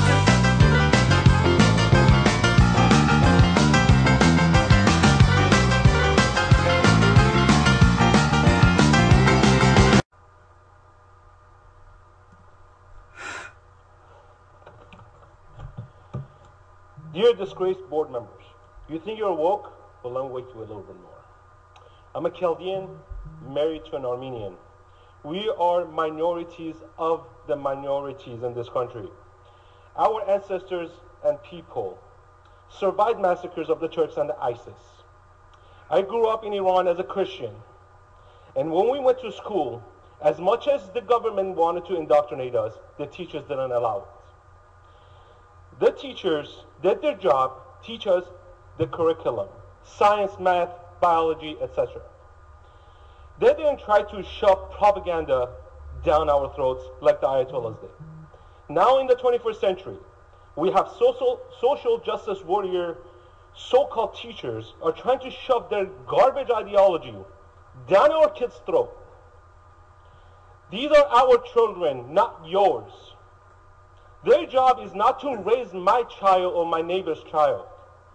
Their job is to teach our kids math, science, biology, literature, and that's it, not theology. Push garbage crap like pronouns? How the hell does that keep a kid from succeeding? How does that help them? Does that teach them how to add? You want to push that garbage down my kid's throat? I will make you call my kids king and queen. That's how I will address my sons and my daughter. And you look at me, you call me master. You want that pronoun? Why'd you delete it? You said you'd help us if we got... I didn't think you'd get proof. I thought you'd just, get proof. There's proof and there's proof. If you got the wrong kind of proof, I don't know how much clearer I can be. So you were never going to help us? I am helping you. I can still get the charges against your client dropped now that I saw that footage. I'll get my officers to revise their statements. And they'll be punished? No, there's no way I can suspend them. Suspend? I thought you would fire them. Oh, you're being serious now. Huh? I guess jokes aren't our thing. Well, if I fired them, it would trigger the union's appeal process. PBA's grievance proceedings allow for both unions and individual officers to challenge personnel actions by superiors. The complaint gets sent up the chain of command until they get someone who sides with the officers. And the courts are a nightmare. Prosecutors work closely with cops. They're not going to jeopardize their relationship by pursuing cases against them. All the officer has to say is he feared for his life and he gets thrown out. Look, we know all of this, but that doesn't mean you just give up. Okay, so say I don't give up and I get the commissioner to agree to fire the officers. Do you know what happens next? They'd file a countersuit. Yes, and the officers get paid to stay at home. Not to mention qualified immunity. And now the officers are back on the street, and I am blackballed. And then one of the only female captains in the NYPD is forced to quit, and you... And I'm one of the good ones. And I know how that sounds, but I'm not one of the bad ones who say they're one of the good ones. I'm one of the good ones who say they're one of the good ones. Yeah, I hear it, Rosa. You can stop. Oh, what? Looks like they just hit the Brookstone in West Hollywood. How long do you think it's gonna take for us to get there? You know I'm a sucker for modern gadgetry. Jazz. Hey. Hey. Hey. I owe you guys a really, really big apology. Well, if you're talking about reparations, you can just cash at me. You guys were right. I was definitely raised to see the world in a very specific way, and I'll never see the world like you guys do. No matter how liberal my environment or how expanded my worldview is, I'll always have some sort of blinders on. And I'm really, really sorry. Well, we appreciate it. And it's all good. You know we love you. But most importantly, thank you for hearing us. Yeah. I love you guys. Oh, come here. As the country finally saw its blind spot, we were also forced to take notice of our own. The only thing we could do was move forward with our eyes open in an effort to be better people to those around us, and hope that the rest of... Joining me now to discuss, Ron Brownstein, CNN political analyst and a senior editor at The Atlantic. Good morning. There's that admission from Senator Paul. We also have him just being suspended on YouTube for pushing misinformation, telling people not to follow the CDC's guidance. What do you make of all of this Rand Paul drama? Well, that's really what makes this so striking. I mean, look, there have been no shortage of accusations of hypocrisy on both sides in responding to the pandemic. As Manu noted, there have been accusations against both David Perdue and Kelly Loeffler, the former Republican senator from Georgia, about their stock trading during the early stages. And there have been regular charges against Democrats that they are flouting the mask guidance that they offer to others. I think what makes this especially egregious is that Paul has been such a relentless kind of opponent of taking this seriously in public, in terms of public health measures, masking, vaccination requirements, just the overall severity of it.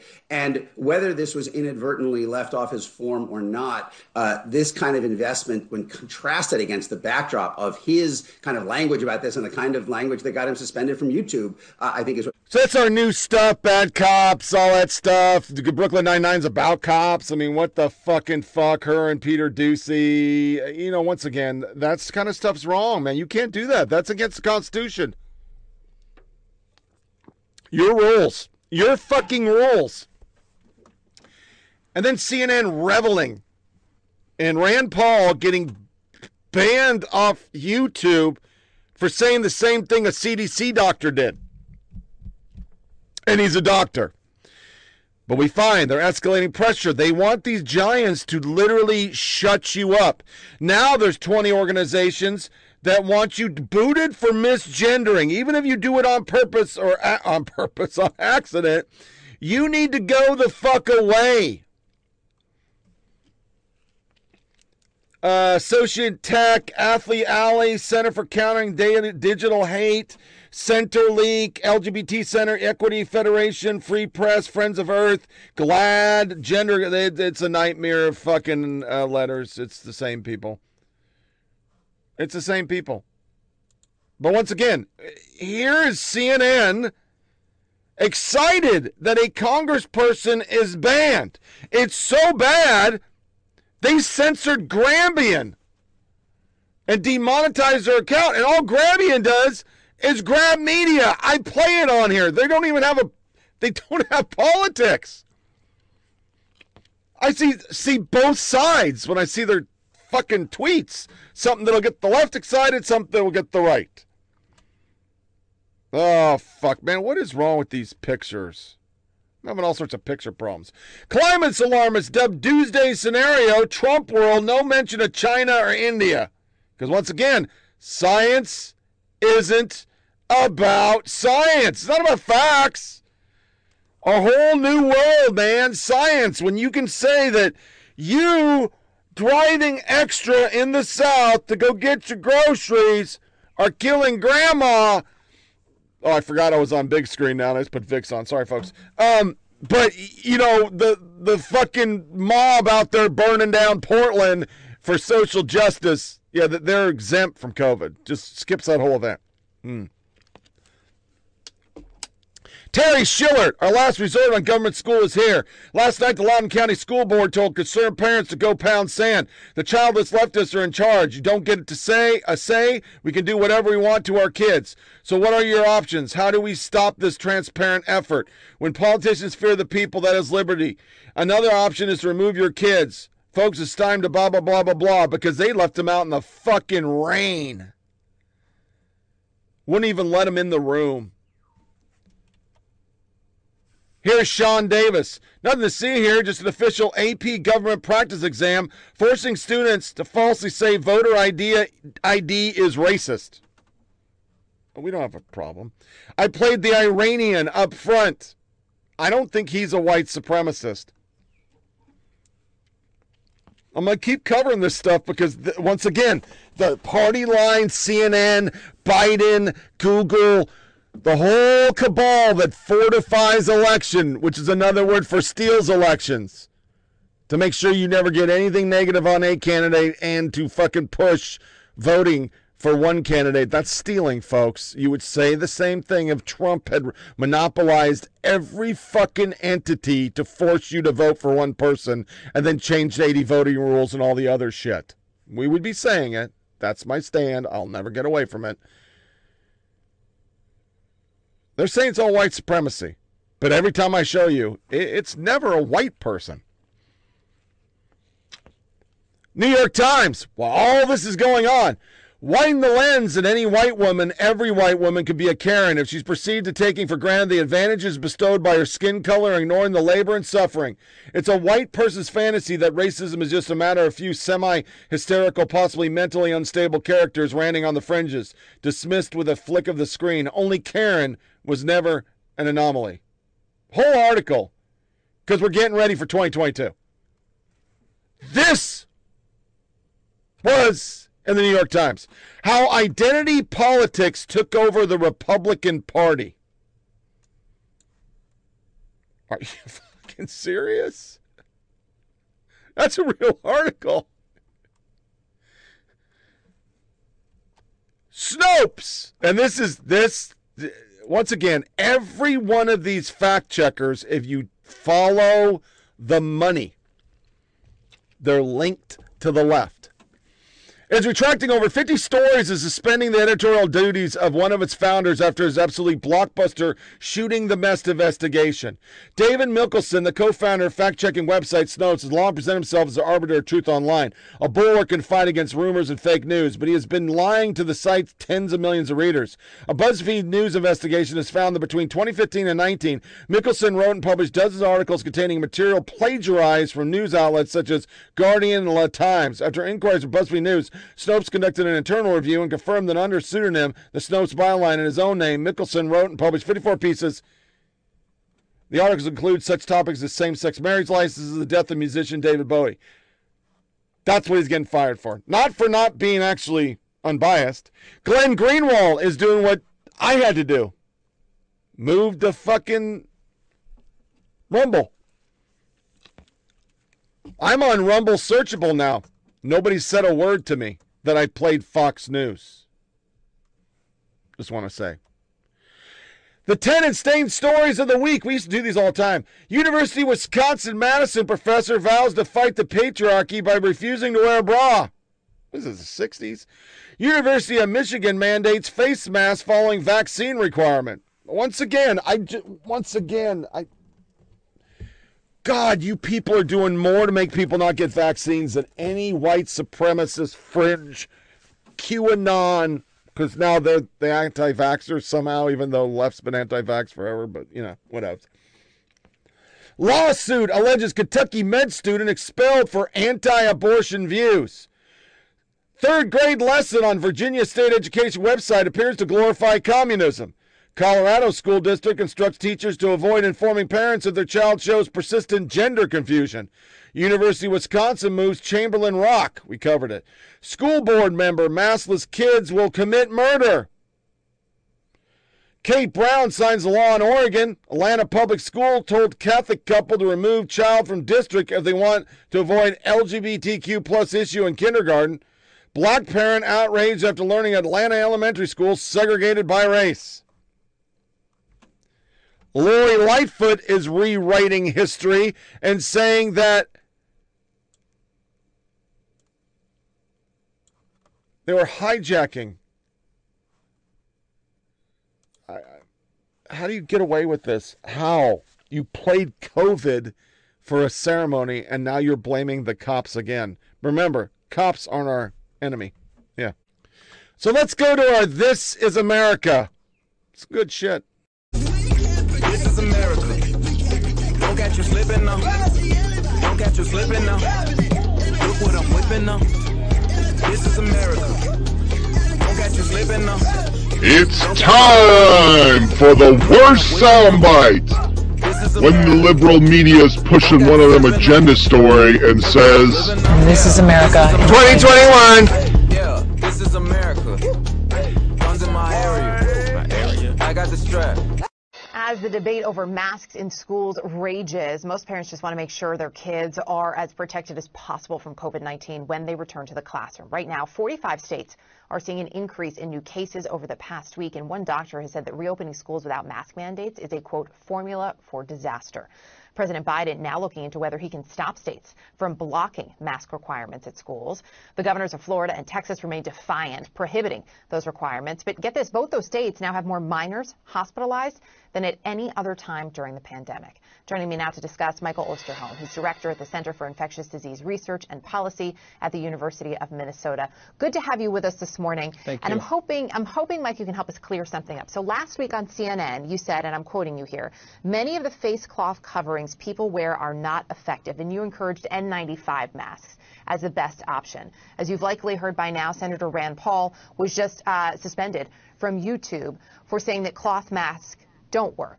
The CDC still recommends a 2-ply breathable cloth mask worn well as an effective option to stop the spread. So I think you can understand how confusing this is for people. So what's the real story on masks? What works, what doesn't, especially for kids in schools? Well, in fact, it is confusing for the public, and I understand why, because in this business today, you cannot nuance anything. It's either left or right, or it's either blue or red. It's either yes or no. And in fact, science isn't that way. A year ago last April, we put out a statement from our center, as well as others being involved with it, that basically pointed out that this virus is an aerosol. It's transmitted in the air, just like we see with cigarette smoke. If you're in a room and you have a covering on your face and you can smell the smoke, then you know you're also getting virus in there if, in fact, you had an infected person in there. We know that face cloth coverings can reduce the amount of virus that you may inhale. But to be fully protected in the way that we believe, particularly with this variant that we have today, Delta, you need to have the kind of protection that comes with an N95 or a KN95 for kids, which are available in children's sizes. And just putting something over your face in of itself doesn't protect you. Now, that doesn't give anybody license to take my statement and say masking doesn't work. What you have to do is use effective masking, and we have done a poor job of communicating that, and I think CDC is in part responsible for that. They, for many months, did not come to the point of realizing that aerosols were a very important part of the transmission, and as such, their messaging has portrayed that, and we need to let people know that's not the case. So you're saying best option, an N95, a KN95. For some kids, as you likely know, maybe that can be tough. Maybe it's tough to wear all day. CDC, as we just checked out this morning, still recommending a 2-ply cloth breathable face mask worn properly as an option. A lot of people, myself included, use the disposable ones, that we order online.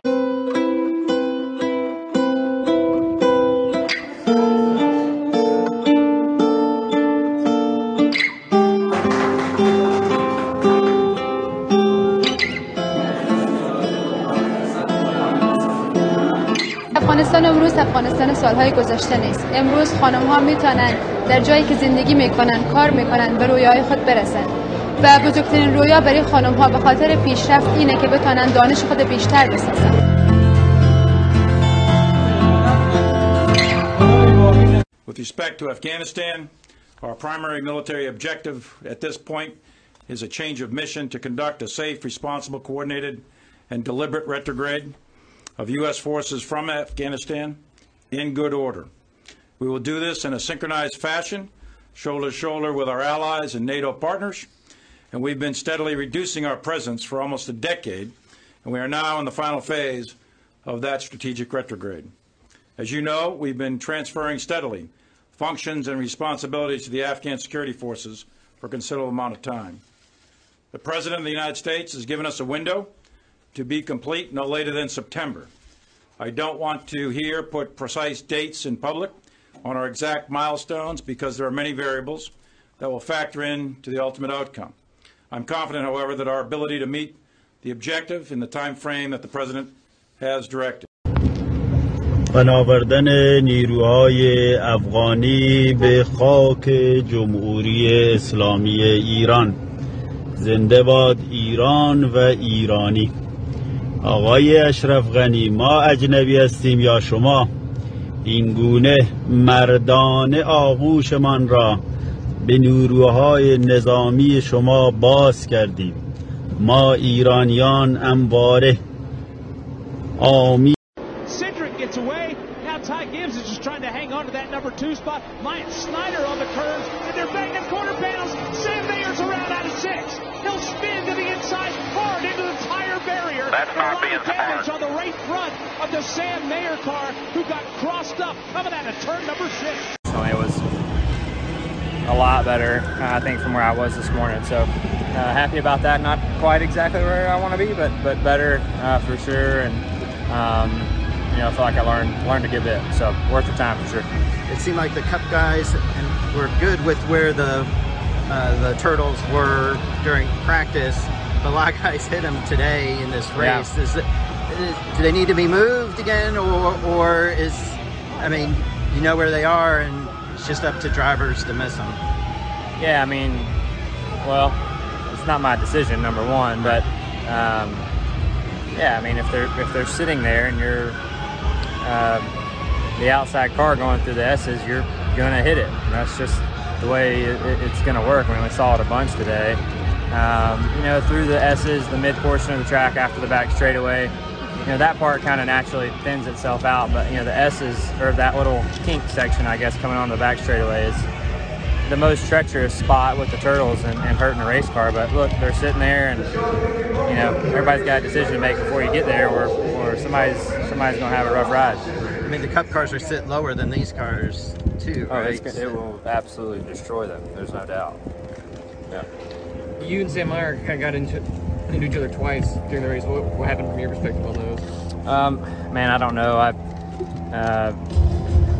I didn't see him there getting into 7, and I haven't seen the video, so I have no idea. But the guy spotting over there told me that he kind of jumped out of line late. And at that point, I was already committed to the corner, if that's the case. And then, going through the kink was an instance like we were just talking about. I mean, we're side by side coming out of 4, and I mean, what do you do, right? I mean, one of us is going to either give up the spot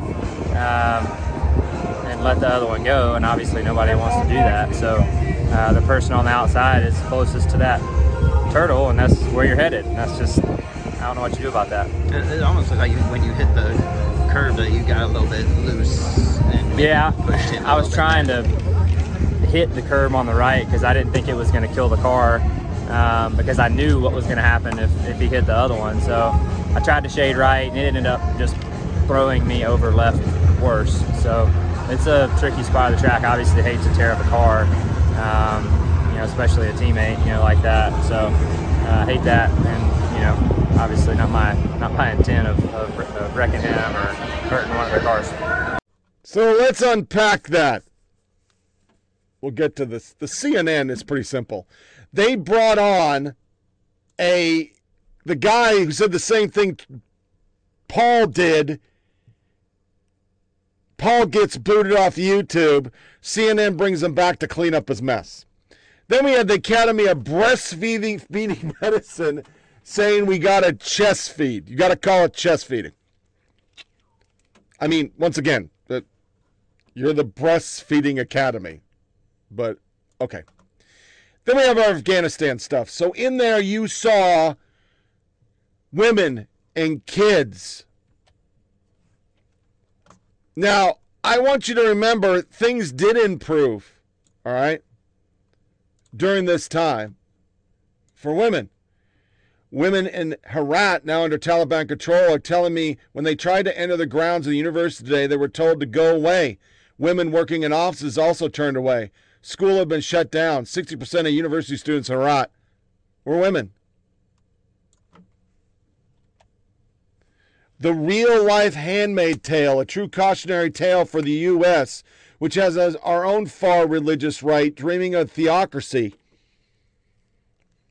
that would put a particular brand of Christianity, drive women from the workforce and solely into childbirth and control all politics. I've said it a lot. These aren't serious people. These are not serious people. To be clear, you're comparing the Taliban with America. Americans you disagree with politically. You need to get a grip. If we were a serious society, you'd be laughed out the public stage. How do you explain the Republican electing so many women to Congress? Like 10% of Joy's tweet is about Afghanistan. The rest is about some bullshit she just made up. This is a perfect touchstone to make sure you understand there is no racism in America. That lady will keep her show for that sawed-off bullshit while real people are getting their asses kicked in the streets. She's talking about The Handmaid's Tale. Then we have this. Republican claim to fear a left-wing authoritarianism, but there is no such thing. In fact, lying is the only way the right can win elections after its policies are profoundly unpopular. How in the world would 1% of the population ever win an election? During and after Cold War, the right undertook a relentless campaign that rages on this day of falsely smearing Democrats and left of causing authoritarianism like the horrendous dictatorships of Stalin and Adolf Hitler. In fact, the right so maligned the concept of socialism and the profoundly influential thinkers Karl Marx that socialism remains a poisonous word. Glad to see Twitter has stopped policing misinformation because this was a good laugh. Everything bad is right-wing and everything good is left-wing. Yeah, nothing authoritarian at all about forcing vaccines, lockdowns, vaccine IDs, or camps for the unvaccinated. 100 million people died in the 20th century under communists. But yeah, Karl Marx is a good guy. General Milley still has a job. That's our This Is America. In a nutshell, he still has a job. He shouldn't have a job, but he has a job. He should be relieved for cause. He was talking about white rage while Islamic rage was taking over a country. That video is stuff going to Iran. Didn't make it up. It's right there. And last but not least, this came out this week. Let's be honest, if you didn't think this was happening, you're smoking crack. In the article, the madness of the big tech and other attempts to mold our reality into a version of compatible with the globalist view of the world has never been portrayed better than this chilling account by Google whistleblower Zach Vorthes. As a senior engineer at Google for many years, Zach was aware of their bias, but watched in horror in 26th election of Donald Trump seemed to drive them into dangerous history. Our territory. The American ideal of honest, hard-fought battle of ideas when the contest is over, shaking hands and working together to solve a problem was replaced by a different, darker ethic alien to this country's history. Epoch TV interviewed Voorhees about Google's methods and endgame. Voorhees said his research turned conspiracy theories into conspiracy facts. He also said Google algorithm tackled new negative stories about Trump onto old ones in order to keep them at the top of the search results. They allowed the mainstream media to structure their stories so they could remain in the top. For Voorhees, Google control system reminded him of novels from Orwell, Bradbury, and Huxley. It was clear that Google was attempting nothing less than a seamless rewriting of the operating code of reality in which many would not be allowed to participate.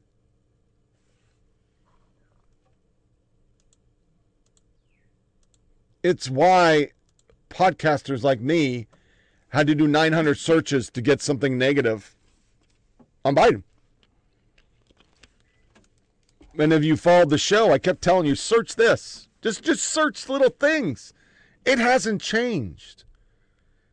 It won't change. They will never change. 2016 taught them they always knew they could push the electorate.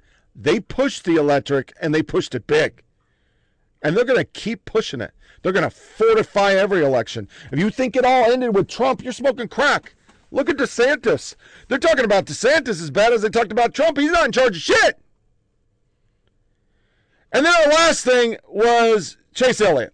Now, you know, once again, a lot of you aren't not NASCARs. I understand. But I watched that race yesterday, and I got to admit, that was pretty fucked up. He got tapped by his teammate, a rookie in Xfinity. Now, Xfinity is a JV. Chase Elliott's on the varsity, and he was the varsity champion last year. So he boots him off and destroys the car. The car got destroyed. He had two choices. Hit a turtle, which they removed for today's race, or hit the grass and rip the front end of the car off. He didn't have a choice. The turtle was worse. And that was his explanation. And for me, as a NASCAR guy, that's disgusting. I mean, I actually thought Chase Elliott was a good dude. You expect Kyle Busch, Logano, Kowalski, Larson just did it with Bell. They're going to dump motherfuckers to win. They don't give a fuck. They will trash you. And that's fine. Rubbin's racing. But Chase Elliott was this great guy. He was supposed to be really super nice, and he was a clean racer. Races all over tracks in the country. Does dirt races and sprint cars, and he's from the people. No, he's not. He's a dick cheese. Because that guy's a rookie. He's got like 7 races under his belt. Ever. You're the Cup champion. Don't be a dick. So, what do we learn today? Well, we learned that a lot of administrations didn't give a fuck about Afghanistan, but we're going to blame Trump for it because that's what we do. And Biden's not going to get held accountable for his rhetoric and lies, which is what I'm talking about. General Milley, because he's woke, he's now part of the Democrat elite, and he'll still keep his job, even though he should have been relieved for cause for withholding troop strengths and kinetic energy under the previous commander-in-chief, because regardless if you like Trump or not, that is a no-no for the military. But I guess not anymore. Someday we're going to have a Republican president. It's going to be really interesting to see how the media tries to pivot off it when the next guy becomes, what MAGA? As I tweeted numerous times, if he was running around with the MAGA hat, his head would be on a spike right now, a la Game of Thrones, for misleading the President of the United States. But because he's about white rage and QAnon and all those Reichstag marching Nazis, supposedly, that protested at the Capitol, just the protest part, not the attack. He was saying that about the protest. Yeah, he's good to go. He'll keep his job. I will cover Afghanistan deeper later when the dust settles. It's hard to articulate what I'm feeling right now. All I know is I'm waking up and I'm not happy. Lost a lot of friends. Really knew this was going to happen, but it's just hard to grasp it all. Because I knew some bad person was going to rule Afghanistan again. I just didn't know it was going to happen in 2 weeks. So this wraps up another episode of Flyover Politics Podcast. Please share with your family and friends, and go to FOPpodcast.com, where you can get links to this show and every show via video and audio. Remember to disconnect from all your devices. Don't give the yeah-yeahs. We're going to shoot for 23rd, hopefully. I get busy come the 18th, and I have no idea how long it'll take to build out my next store. So it'll be some work, and it'll take us some time. So bear with me, but once again, remember, got a back catalog where we got 540 episodes. Plenty to listen to out there. Go back and listen to some of the early ones when I was a little more articulate at times, because I wasn't like stammering with all these stupid slides and all that crap. I thank you all for listening. You stay cool, because it's still hot as hell out there, and we will talk soon once I get set up. Take care.